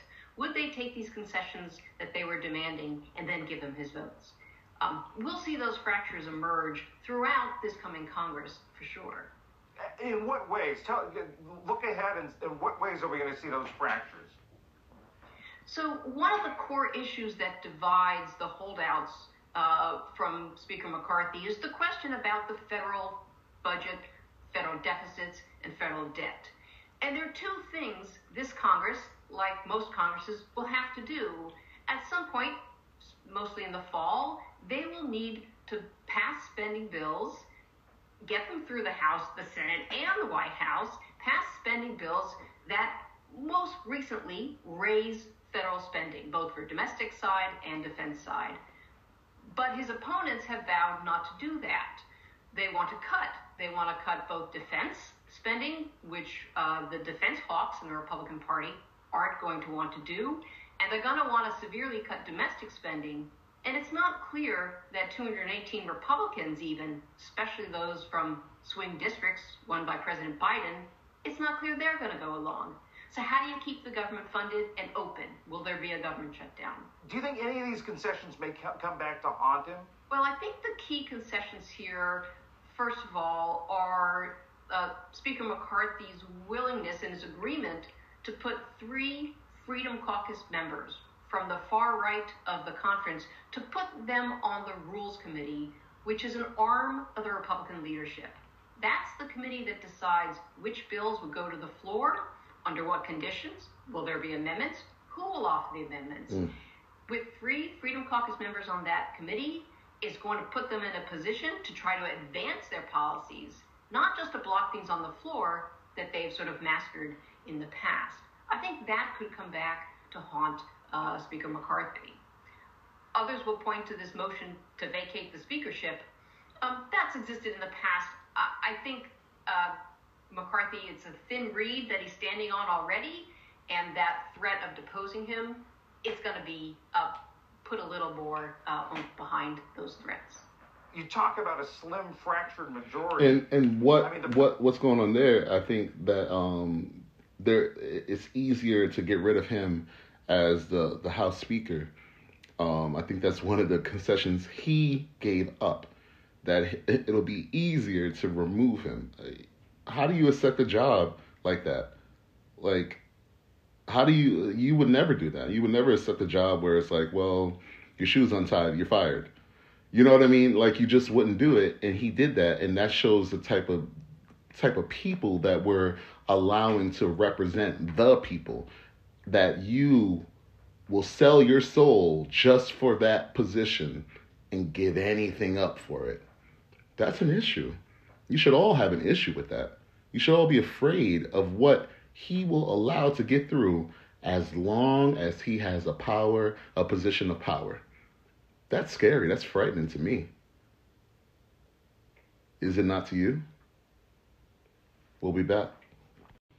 All right, y'all, we are back. This is I've Got Questions, and we're going to get into a man I've talked about on the last episode, which he's a disgusting individual. And actually today, I've seen that there are protests around the world going on with the idiots that follow him. He had a university, I guess, where it teaches you how to be a misogynist and things of that nature. And now those misogynistic men are out and about protesting that for his freedom. If there's one thing that Black Lives Matter protests taught other people is that protests are real and that they matter. And now we have people protesting for hate, and that's the scary thing. Arm up, angels, arm up, because we are in such a danger. Romanian police are expanding their investigation of the former kickboxer Andrew Tate. Over the weekend, they seized a fleet of luxury cars and raided a luxury villa north of the capital. Investigators have begun looking into allegations that the British-American citizen was running a human trafficking operation from his compound in Bucharest. Our correspondent, Lucy Williamson, has this. Weeks after police came for their owner, they returned for his cars. The power of a Ferrari paralysed in the grip of a Dowdy police truck. Insurance against any future compensation claims from victims, but also a sign that investigators here are confident. Whatever the truth about life behind these walls, its secrets are now being scrutinised by investigators. This fleet of luxury cars, the toys of a successful businessman, or the proceeds of a trafficking ring. Police raided 7 more properties last week, including this villa owned by the Tates near the Carpathian Mountains. Neighbours say it was fully renovated last year, with a swimming pool added. One neighbour, an electrician, says the builders asked him to help rewire the place. When they explained what they wanted, I told them that's way beyond what I know how to do. The house is extremely luxurious, with things that people like us can't even dare to dream of.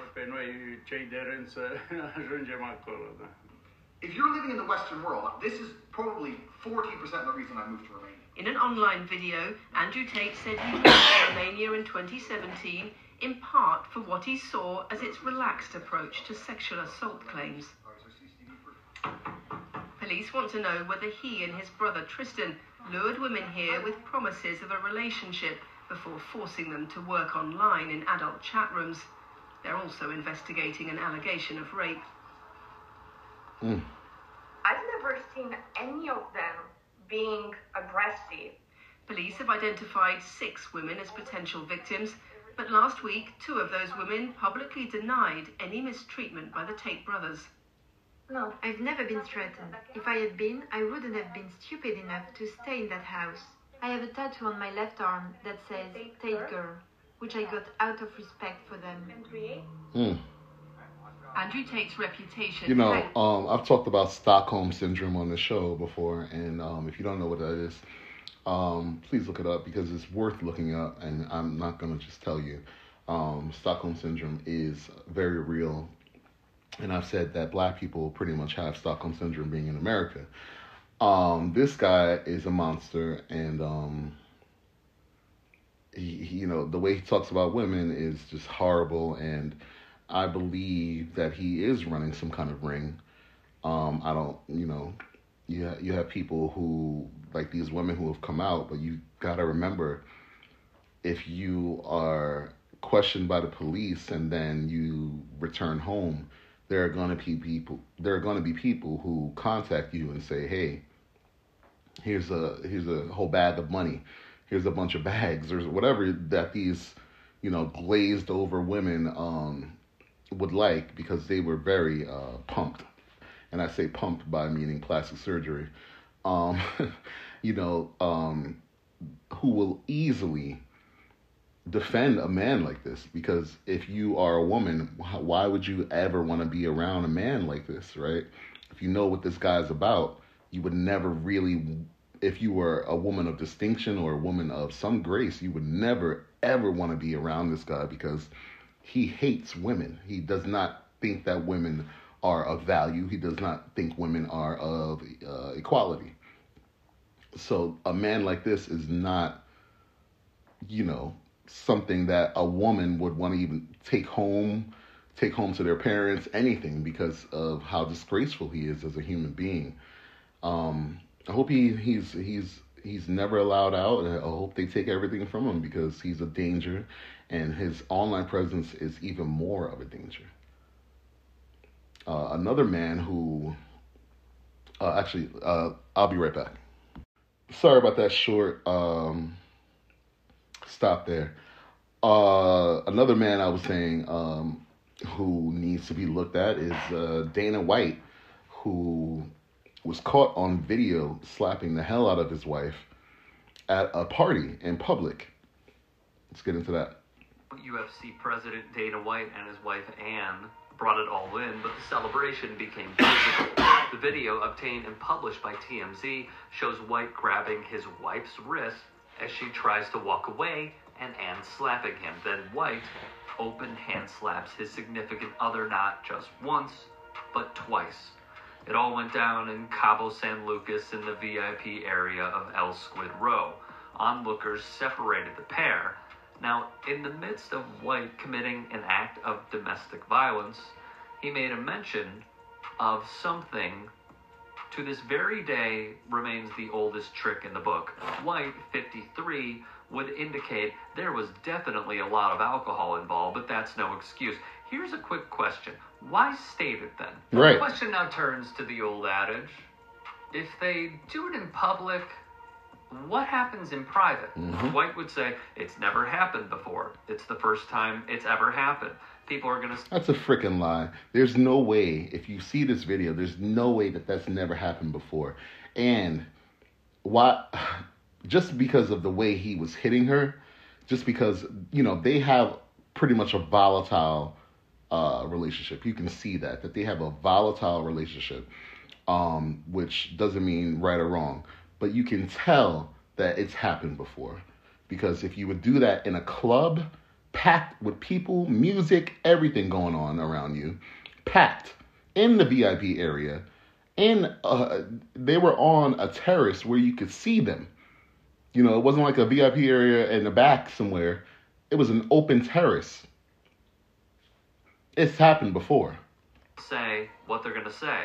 It is what it is. And whatever people do say, it's deserved. I deserve it. On TMZ, which has been a safe haven for White, he told the outlet, I'm in Cabo, Mexico for the holidays with my family, and my wife and I were out with family on New Year's Eve, and unfortunately, that's what happened. White now joins Chuck Liddell, Luis Pena, John Jones, Mike Perry, War Machine, light heavyweight Thiago Silva, NFL player turned MMA fighter Greg Hardy, and many more on the list of domestic abusers in the sport. In 2015, HBO's Real Sports went over a huge problem, and I know there are many, but a huge problem in Dana White's organization.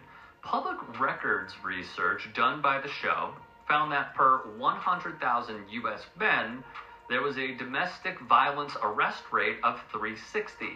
In that same sample, HBO Real Sports found 750 MMA fighters and 210 NFL players. There was no comparison listed between UFC fighters and NFL players, however. That was occurring and published in 2015. They say to always set an example, right? No matter the industry, lead by example. Clearly, over the years, White has set his. Michael David Smith unearthed the following. The UFC has so many toxic fans that within minutes of the Dana White domestic violence video coming out, the MMA section on Reddit had to disallow comments about it because scores of UFC fans were posting about how actually it's okay for men to hit women. Wow. Smith took a screenshot of the Reddit page with one mod announcing the thread is now locked. Discussing whether it's okay for men to hit women is not what this subreddit is about. Look no further, by the way, than Schmander Schmate.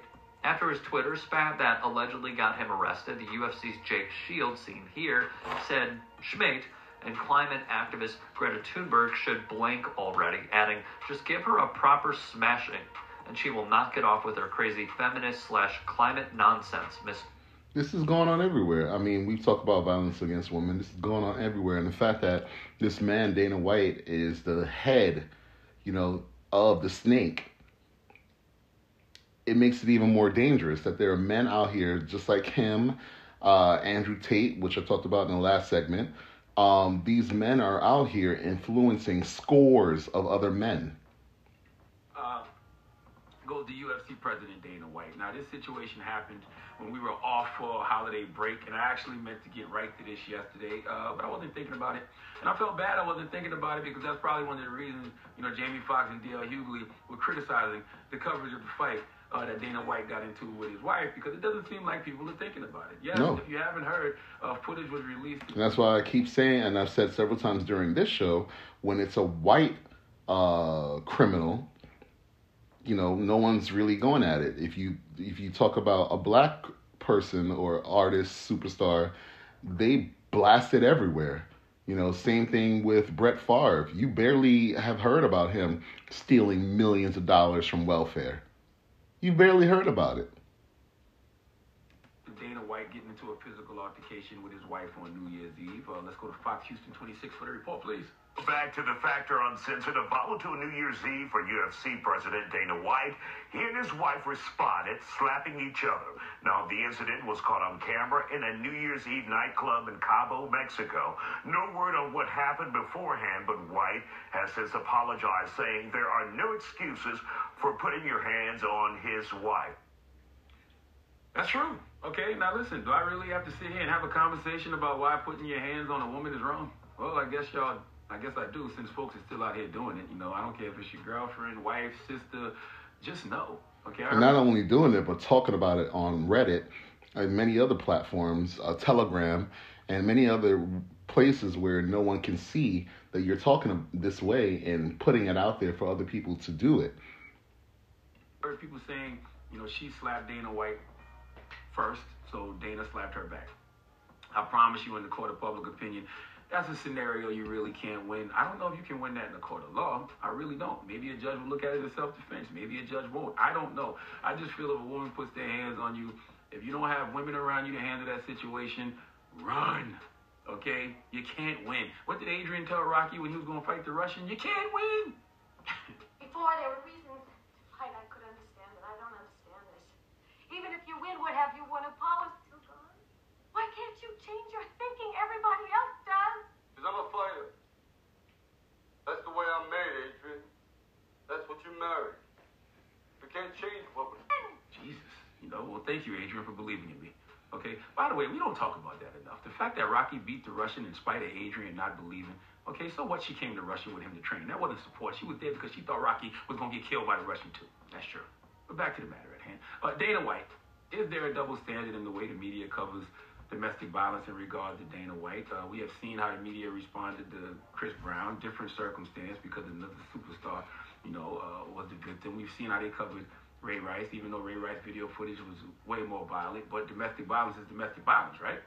But I saw and heard some people who were defending Dana White. Some folks were saying he's the president of UFC, and when people think MMA, they think violence. So his actions, weren't surprising to some people, but football is violent. Boxing is violent, but I don't see football players and boxers, getting defended in the media. Now, the legends Jamie Foxx and D.L. Hughley, asked some questions. D.L. Hughley said, "What can Brown do for you?"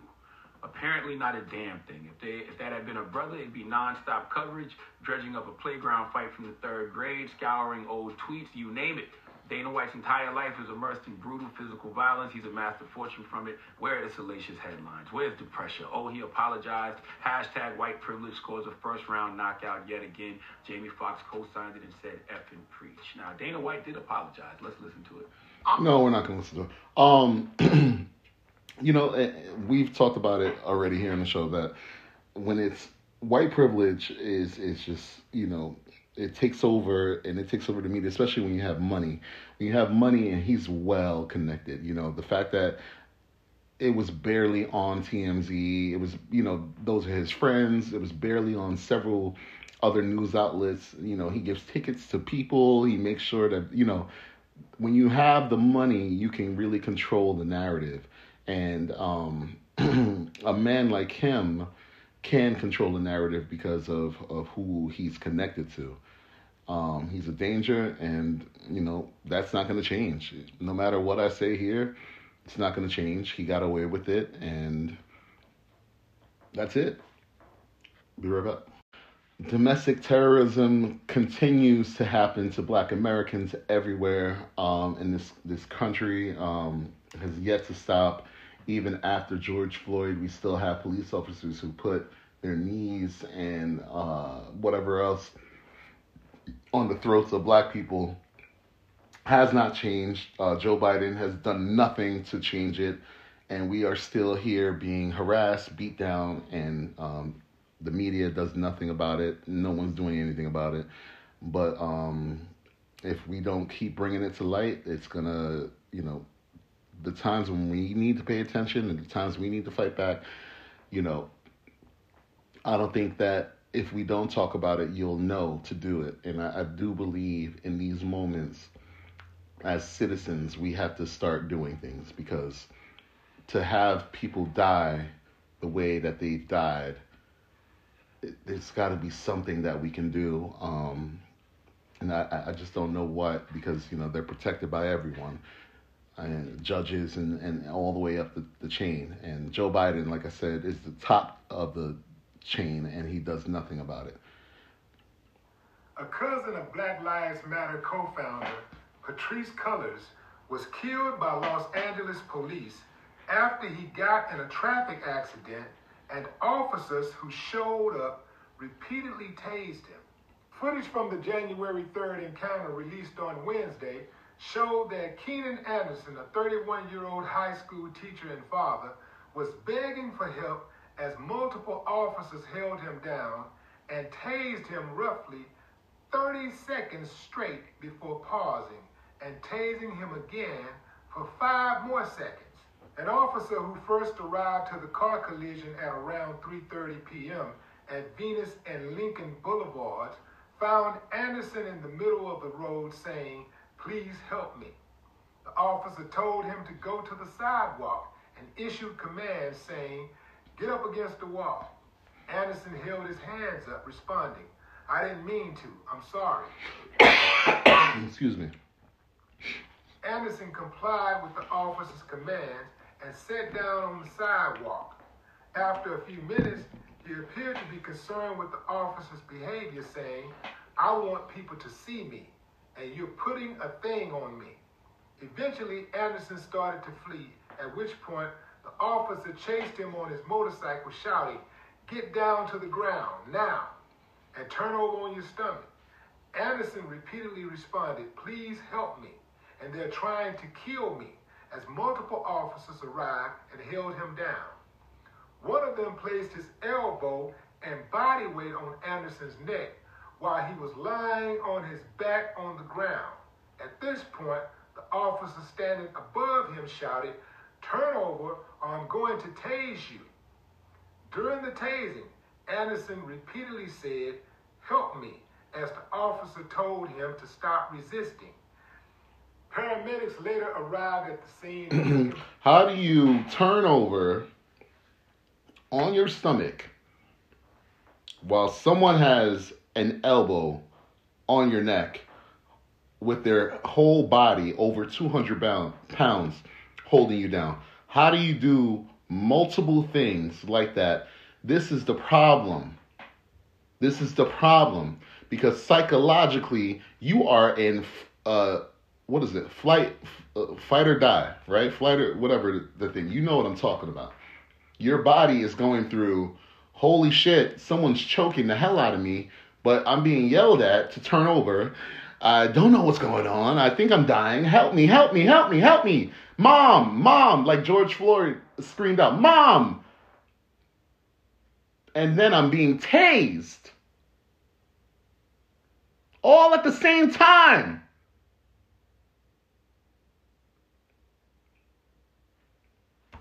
Hospital, where, according to LAPD, he later died 4.5 hours later of cardiac arrest.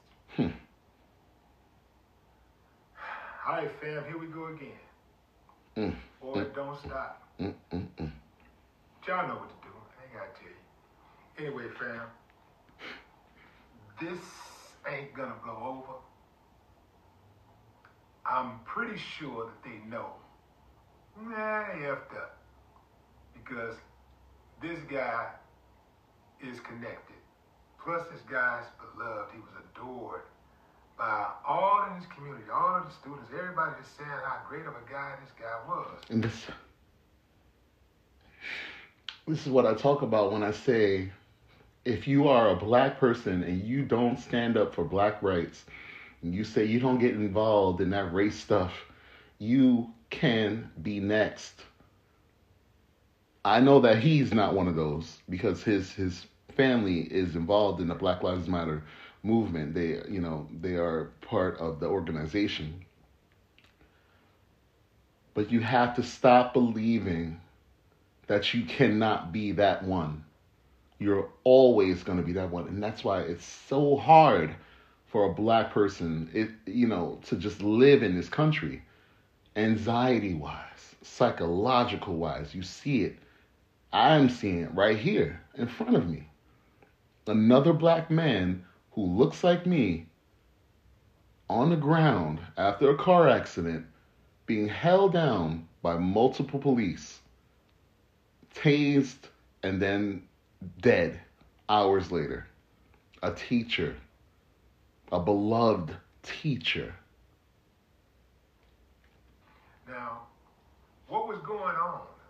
He obviously had some type of episode going on. I don't know if he was on some type of drugs or something. I don't want to put that on him. Oh, you did just now. You should have said that, Willie. Acting erratic. You ask for the police, they come, you comply. You already know how they get down. You already know that they got two separate sets of rules for how they police U.S. citizens, depending on the color of your skin. Let me say this before I go any further, fam. It takes an uncivilized mutt to command a human being who's in distress and lying on his back with an elbow on his neck and an officer's body weight on top of him. Just said that. To turn over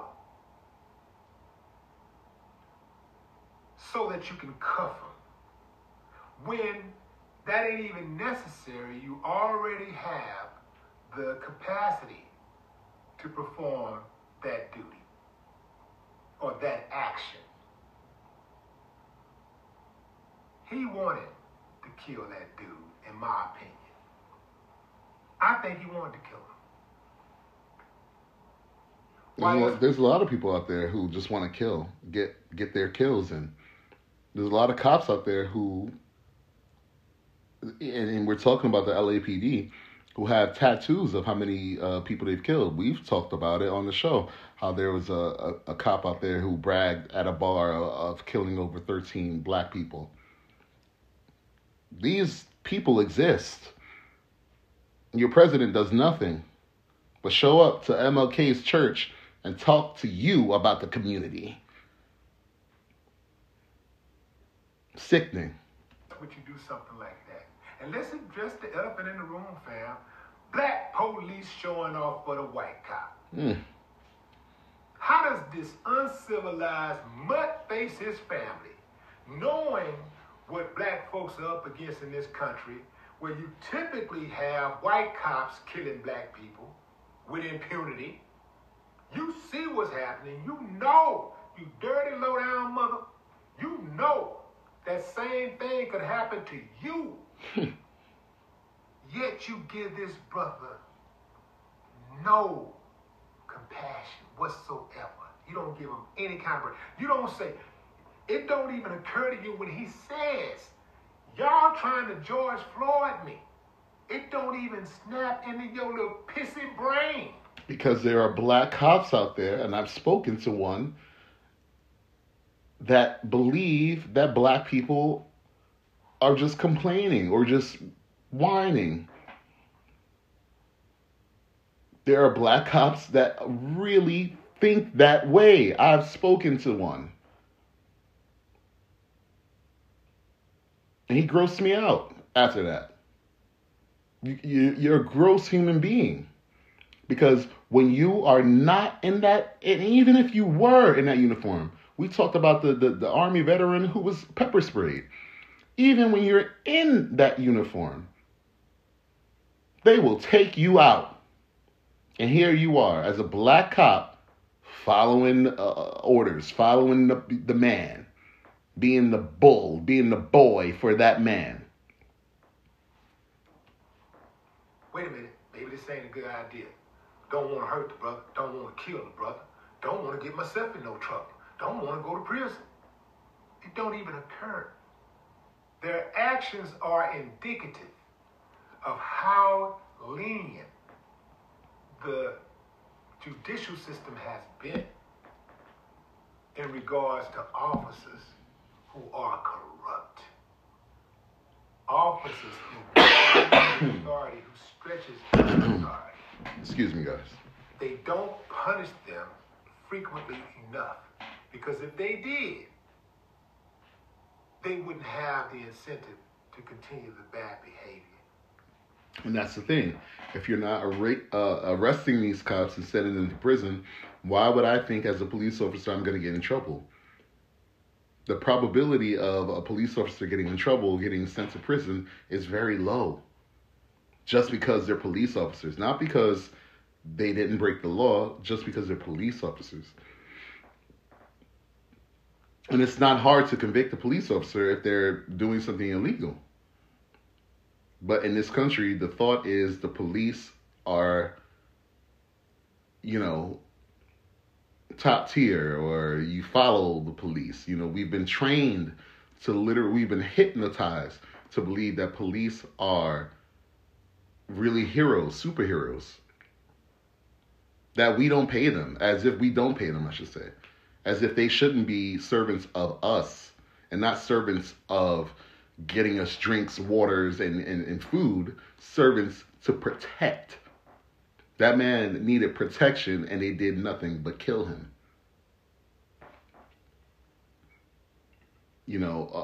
Being black in this world is a danger.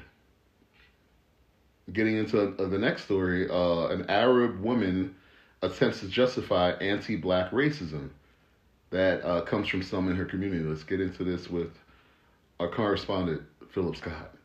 Informed a lot of us black people about why some of her people don't like black people. Let's go ahead and roll that.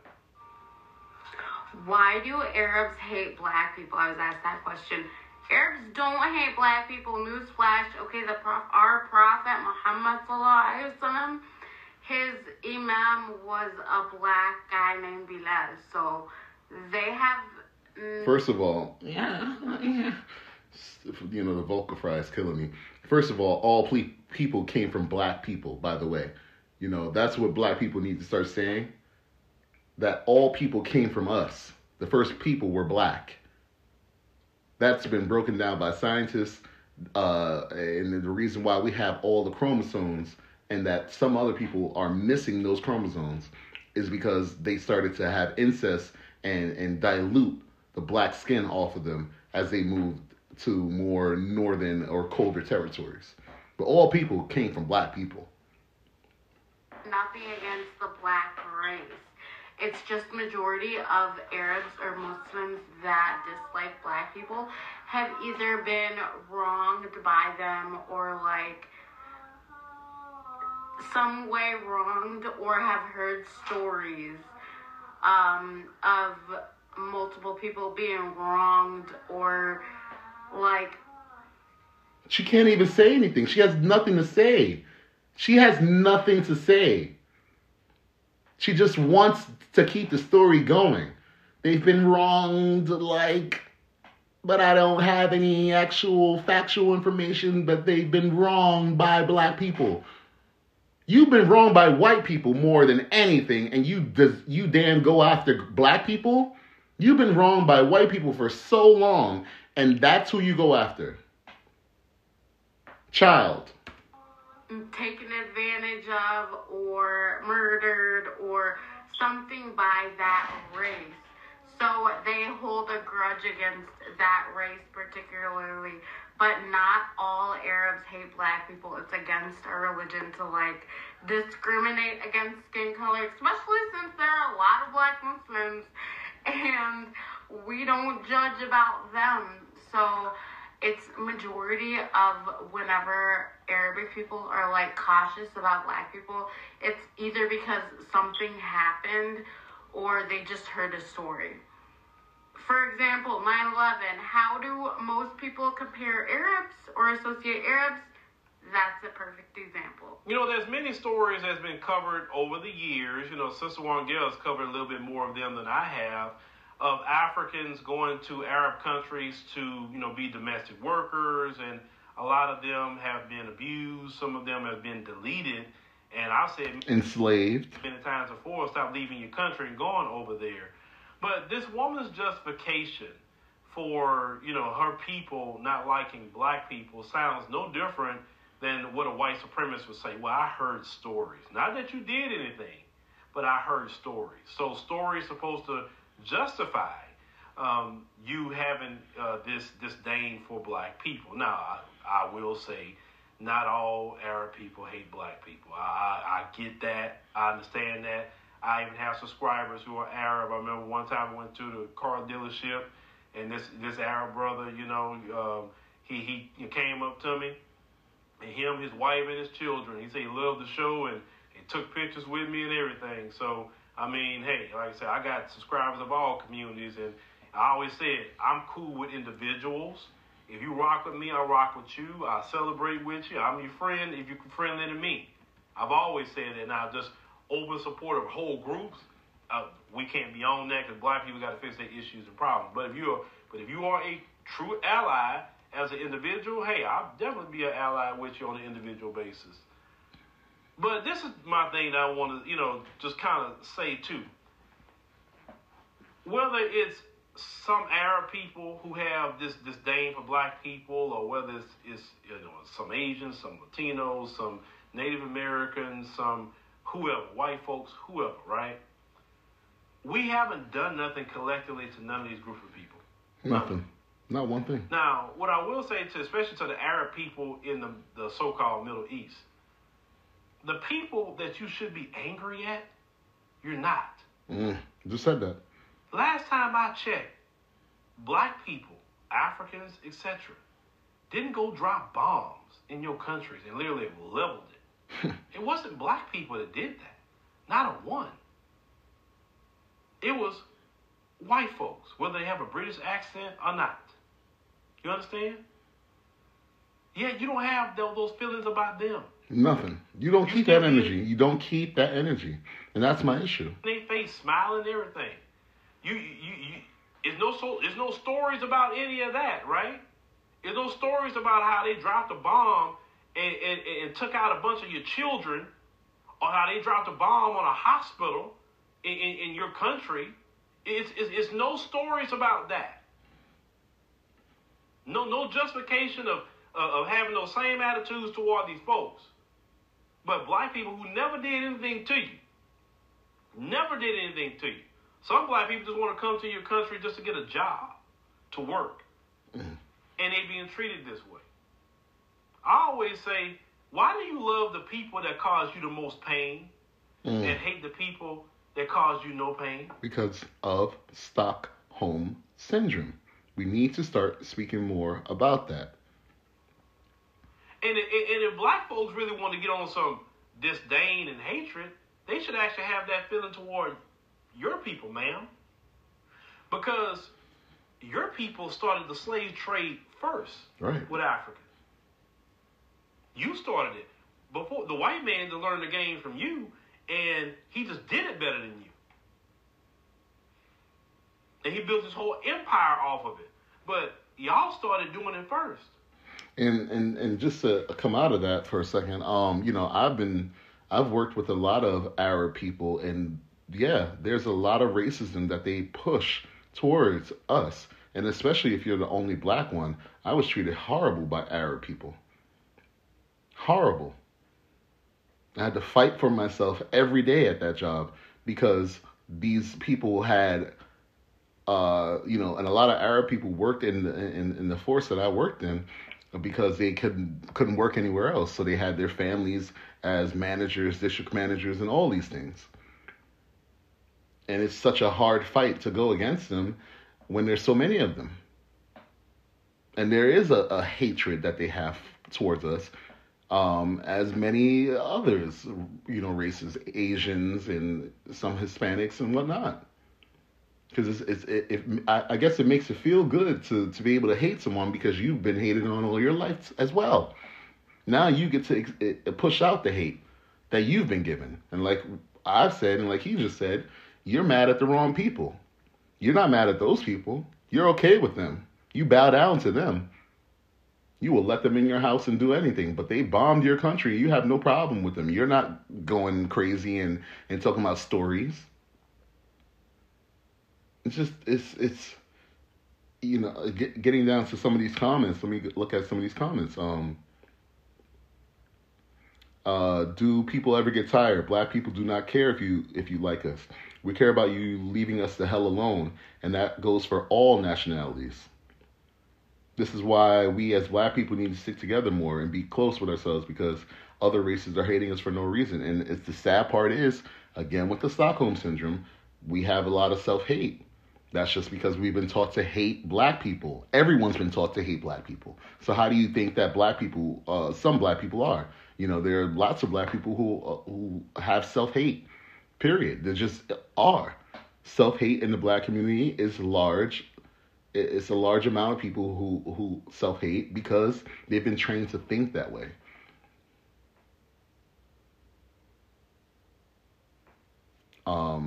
Black people need to worry about black people. We stand up for black people. If we do that, we will rise beyond anyone. This situation further demonstrates that we have no friends. Separation is a must, and it's our duty to heal and maintain our community. Family, we must get and stay on code. I truly believe that, and be right back. All right, y'all, and our last story of the day, and excuse me, I have this diffuser on. I haven't used it. I found it in one of my storage places. Since I moved to Georgia, I actually never opened the box, and I was like, "What's in this box?" And I found this diffuser that gets your spirits going. The scent I put inside of it, it said grounded, so I'm checking it out, and I don't know, over the last 40 minutes or so, it's definitely taken over my throat. But the last story for today's show is something that I think that all Americans need to pay attention to, whether you're white, black, Asian, Hispanic, whatever you are. We really need to really get into this topic and talk about it more, because our rights are slipping away from us very shortly. I feel, there's going to be more of this. And you see it now where there's actual police departments telling you, let us get into your Ring cameras and your cameras, to help stop crime. And I don't believe any of that shit. I really don't. And I implore you not to do it. I implore you to stop it, because once you open that door, it's going to be open forever. This facial recognition tool could be the end of privacy, and it will be. Here we go.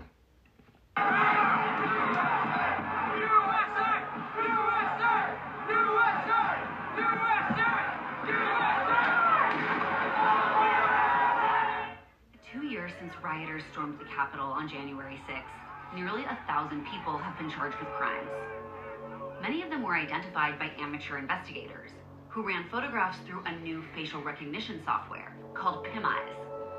PimEyes is vastly more powerful than other types of image search, and it's available to anyone. It uses machine learning to match a photo to one of the estimated 2 billion faces it's indexed, even pictures taken years earlier. Facial recognition websites have also been used to identify suspected war criminals. Journalists use them too, like I've used them to identify sources. But what people don't realize is that even if you haven't been accused of anything, this technology impacts you. It could fundamentally change the nature of privacy in public space. This is why when you all had issues with wearing a mask and you were telling people, I don't want the government telling me what to do, I said, are you fucking stupid? Are you that dumb that when you have a chance to wear a mask and not be asked, why are you wearing a mask? You decided, I don't want to wear a mask. They took pictures of y'all. I mean, they've been doing it. But now, you know, here you are showing your face everywhere and you had a chance to hide your face. Ridiculous. For Cher Scarlett, the technology has made public a trauma she'd repressed. When she was 19, Scarlett was coerced into performing sex acts on camera. For years, she blocked out the memory, until she found photos of herself on PimEyes. Was it the first time that you had seen these images was on PimEyes? Yes. So I knew that this thing happened, but it wasn't until I saw them on PimEyes that I knew every object that had been used or everything that happened to me. And so, you know, it's kind of one of those things where, yes, I felt violated again, like it happened again. Where are the images now? What if I get one from when I was 19 and it'll pop up? Are you bracing yourself? PimEyes. Yeah. This is the picture that I first saw that I was like, what is this? XXX pics. This is, yeah.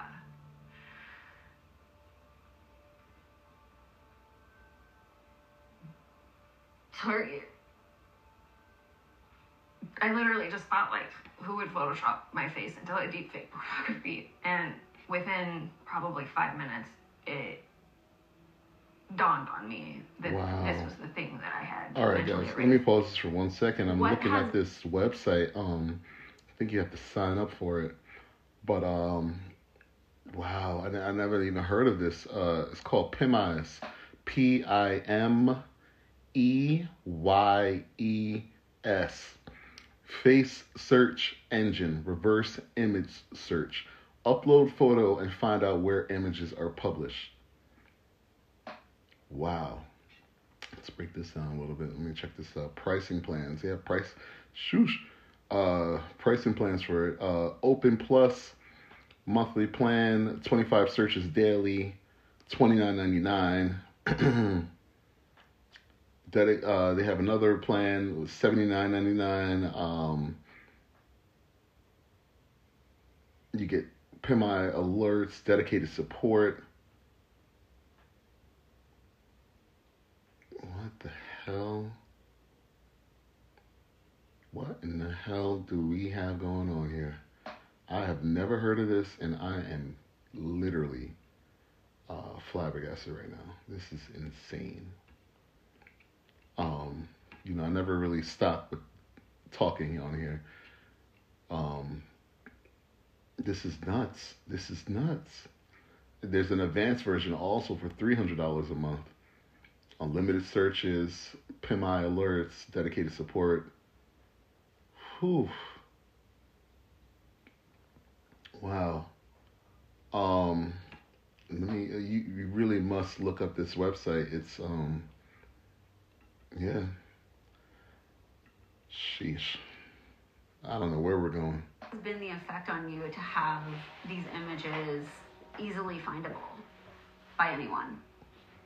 It has been a new source of harassment, and I'm sure, you know, my talking about it has made it worse, but there's no way for me to reconcile not talking about, like, truly the most, you know, terrible possible thing that this website can do without putting myself out there like that. You know, there's nothing I can do about them being on the internet at this point, but, like, maybe I can stop software from, like, operating in this way. Scarlett has good reason to be concerned.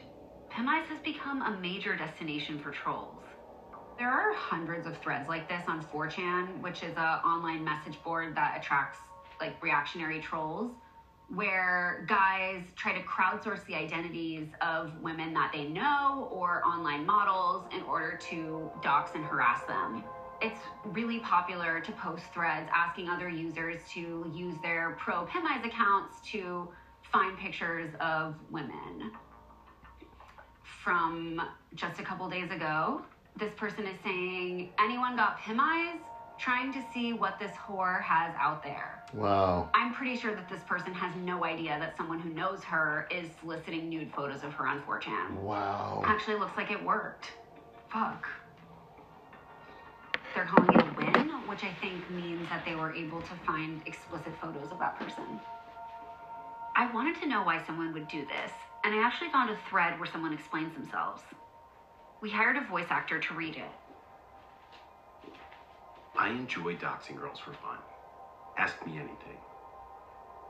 I'll find a nude I really like, and she becomes a target until I find her. Pim Eyes works at restaurants, concerts, and corporate websites. I found girls through a clothes-selling website. Others who attended concerts and were mentioned in captions of pictures. If I find a nude of a girl with a face, I'll run it through Pim Eyes, and usually I'll find a picture of them that leads to their identity. I don't even get off to the nudes. I get off knowing I've hurt them and made their lives harder.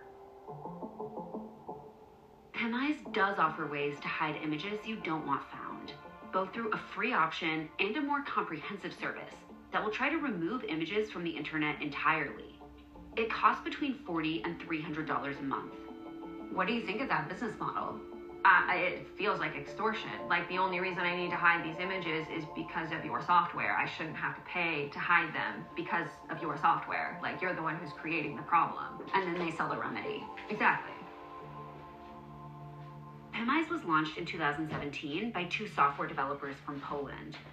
Today, it's run by a cybersecurity academic named Georgi Gobernidze. For his day job, Gobernidze studies violent extremism. He sold his beach house and mortgaged his and his brother's apartments in order to buy the company. At this moment, I think that Pim Eyes is one of the best tools for just ordinary people to know about their online presence, because there are cases when pictures of people are simply used without their knowledge or consent, and they need a tool somehow to find it. When I research Pim Eyes online, the majority of people I see are trying to dox adult models or use it for stalking. I can actually say the opposite side of Pim Eyes as well, because we have porn actresses, our clients. We perform takedowns for these people as well. Is this service a remedy for a problem Pim Eyes created? Which is the problem of having your face be identified with images that you do not want to be found?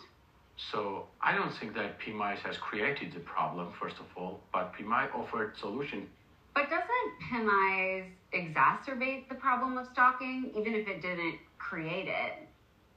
I don't think so, because Pim Eyes is a tool which search for websites, and tool needs to be used with responsibility. Because if someone is performing stalking, it's... This is the thing. If there, you can't say that and then not have a way to stop people from... I don't want to say this. He said that it has to be used with responsibility, but you allow anyone to join. You allow anyone to be able to do this. You allow anyone.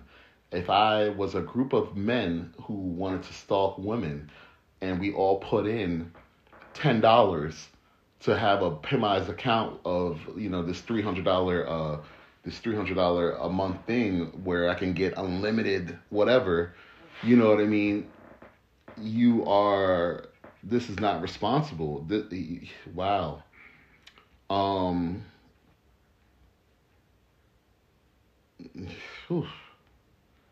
Pim Eyes is an online face search engine that goes through the internet to find pictures containing given faces. Pim Eyes uses face recognition search technologies to perform a reverse image search. Find a face and check where the image appears online. Our Face Finder helps you find a face and protect your privacy, but it also allows your privacy to be invaded. That's like these drug companies who give out drugs but also have rehab centers. It's the same thing. It's this is really and truly dangerous. Yeah, this is very dangerous, and I don't think there's any way to really stop this. Let me get to Are they going to talk about the remedy? Let's see. It's not a search engine that performs stalking. It's a person that decided to do it. But it's a new type of search engine that most people, when they put their images on the internet, didn't think that would ever exist, right? It's a search engine for faces. Isn't that fundamentally different from something like Facebook or Google? Yes, it's different. So why not? I think, the pretty interesting stuff, because it was time for this kind of thing to appear. One of our purpose to make this public, actually, was it to make the technology accessible for ordinary users as well, because facial recognition technology already exists. It is used by governments, it is used by banks. Why not ordinary people should have accessibility to this kind of technology? When this kind of technology is only locked in the hands of a narrow circle, that simply can lead us to tyranny. The company says it's so far helped take down more than 20,000 images, mostly revenge porn. But PimEyes is also under investigation by a German regulator for potential privacy violations. In the US, there are no federal laws restricting facial recognition. Instead, questions of privacy have typically fallen to the Federal Trade Commission, which is still trying to figure out what rules it can put in place. So what I think a lot of people don't realize is that facial recognition fundamentally changes the way people are tracked. It used to be that you could just be a face in the crowd. We are fast approaching a world where that is not possible. Is this a case where the technology is just far outpaced our ability to regulate it? I'm optimistic about the ability to put common sense limits on this technology for private citizens to use it. We're not there yet. Unfortunately, there is no permission slip for technology in our country. If someone develops the technology, they can deploy it. And so I do think it makes sense to step back and say, do I want anyone to be able to identify me? Whether or not they are law enforcement, a private citizen, a company I've heard of, a company I've never heard of, that's a question that needs to be asked, and I'm afraid that we're not asking. Do you think there are any benefits of pervasive, publicly accessible face recognition? I think there are benefits to private use. It was useful to be able to open my phone with my face. Now, I think that's very different than anyone on the street anywhere being able to identify me by clicking camera. Cher Scarlett is still trying to hide her images on PimEyes using their free opt-out service. But so far, it hasn't worked. Do you think that the people here realize that any photo they appear in could be used to identify them on the internet? Absolutely not. There's no way. Do you think that will change the way people interact with public space? Yeah, I do. It's changed the way, that I interact in the public space. You don't realize how violating it feels to have somebody tell you where you've been or what you've been doing. Privacy is a human right. You think about going to Walmart or wherever, right? And they have those cameras at the checkout, or this is exactly what we're talking about right here. Where you're in a public space, you feel like, that's why even as a photographer, I tell people all the time, if you're in a public space, I can take your picture. It doesn't matter. I'm not that I'm a part of the problem, but I know the laws of that, but this is something totally more invasive. Right, and that's why it should be protected, regardless of whether or not you're doing anything wrong. Wow, that is really something to really think about, and I don't know if you see my voice has gotten much more somber because it's something I'm really sitting here thinking about, how dangerous this website is, or how dangerous. That just brought my anxiety way the hell up. So wow, I didn't think ending on this, I would find this out about this facial recognition tool. I never heard of it, and I'm really, really in shock. Wow.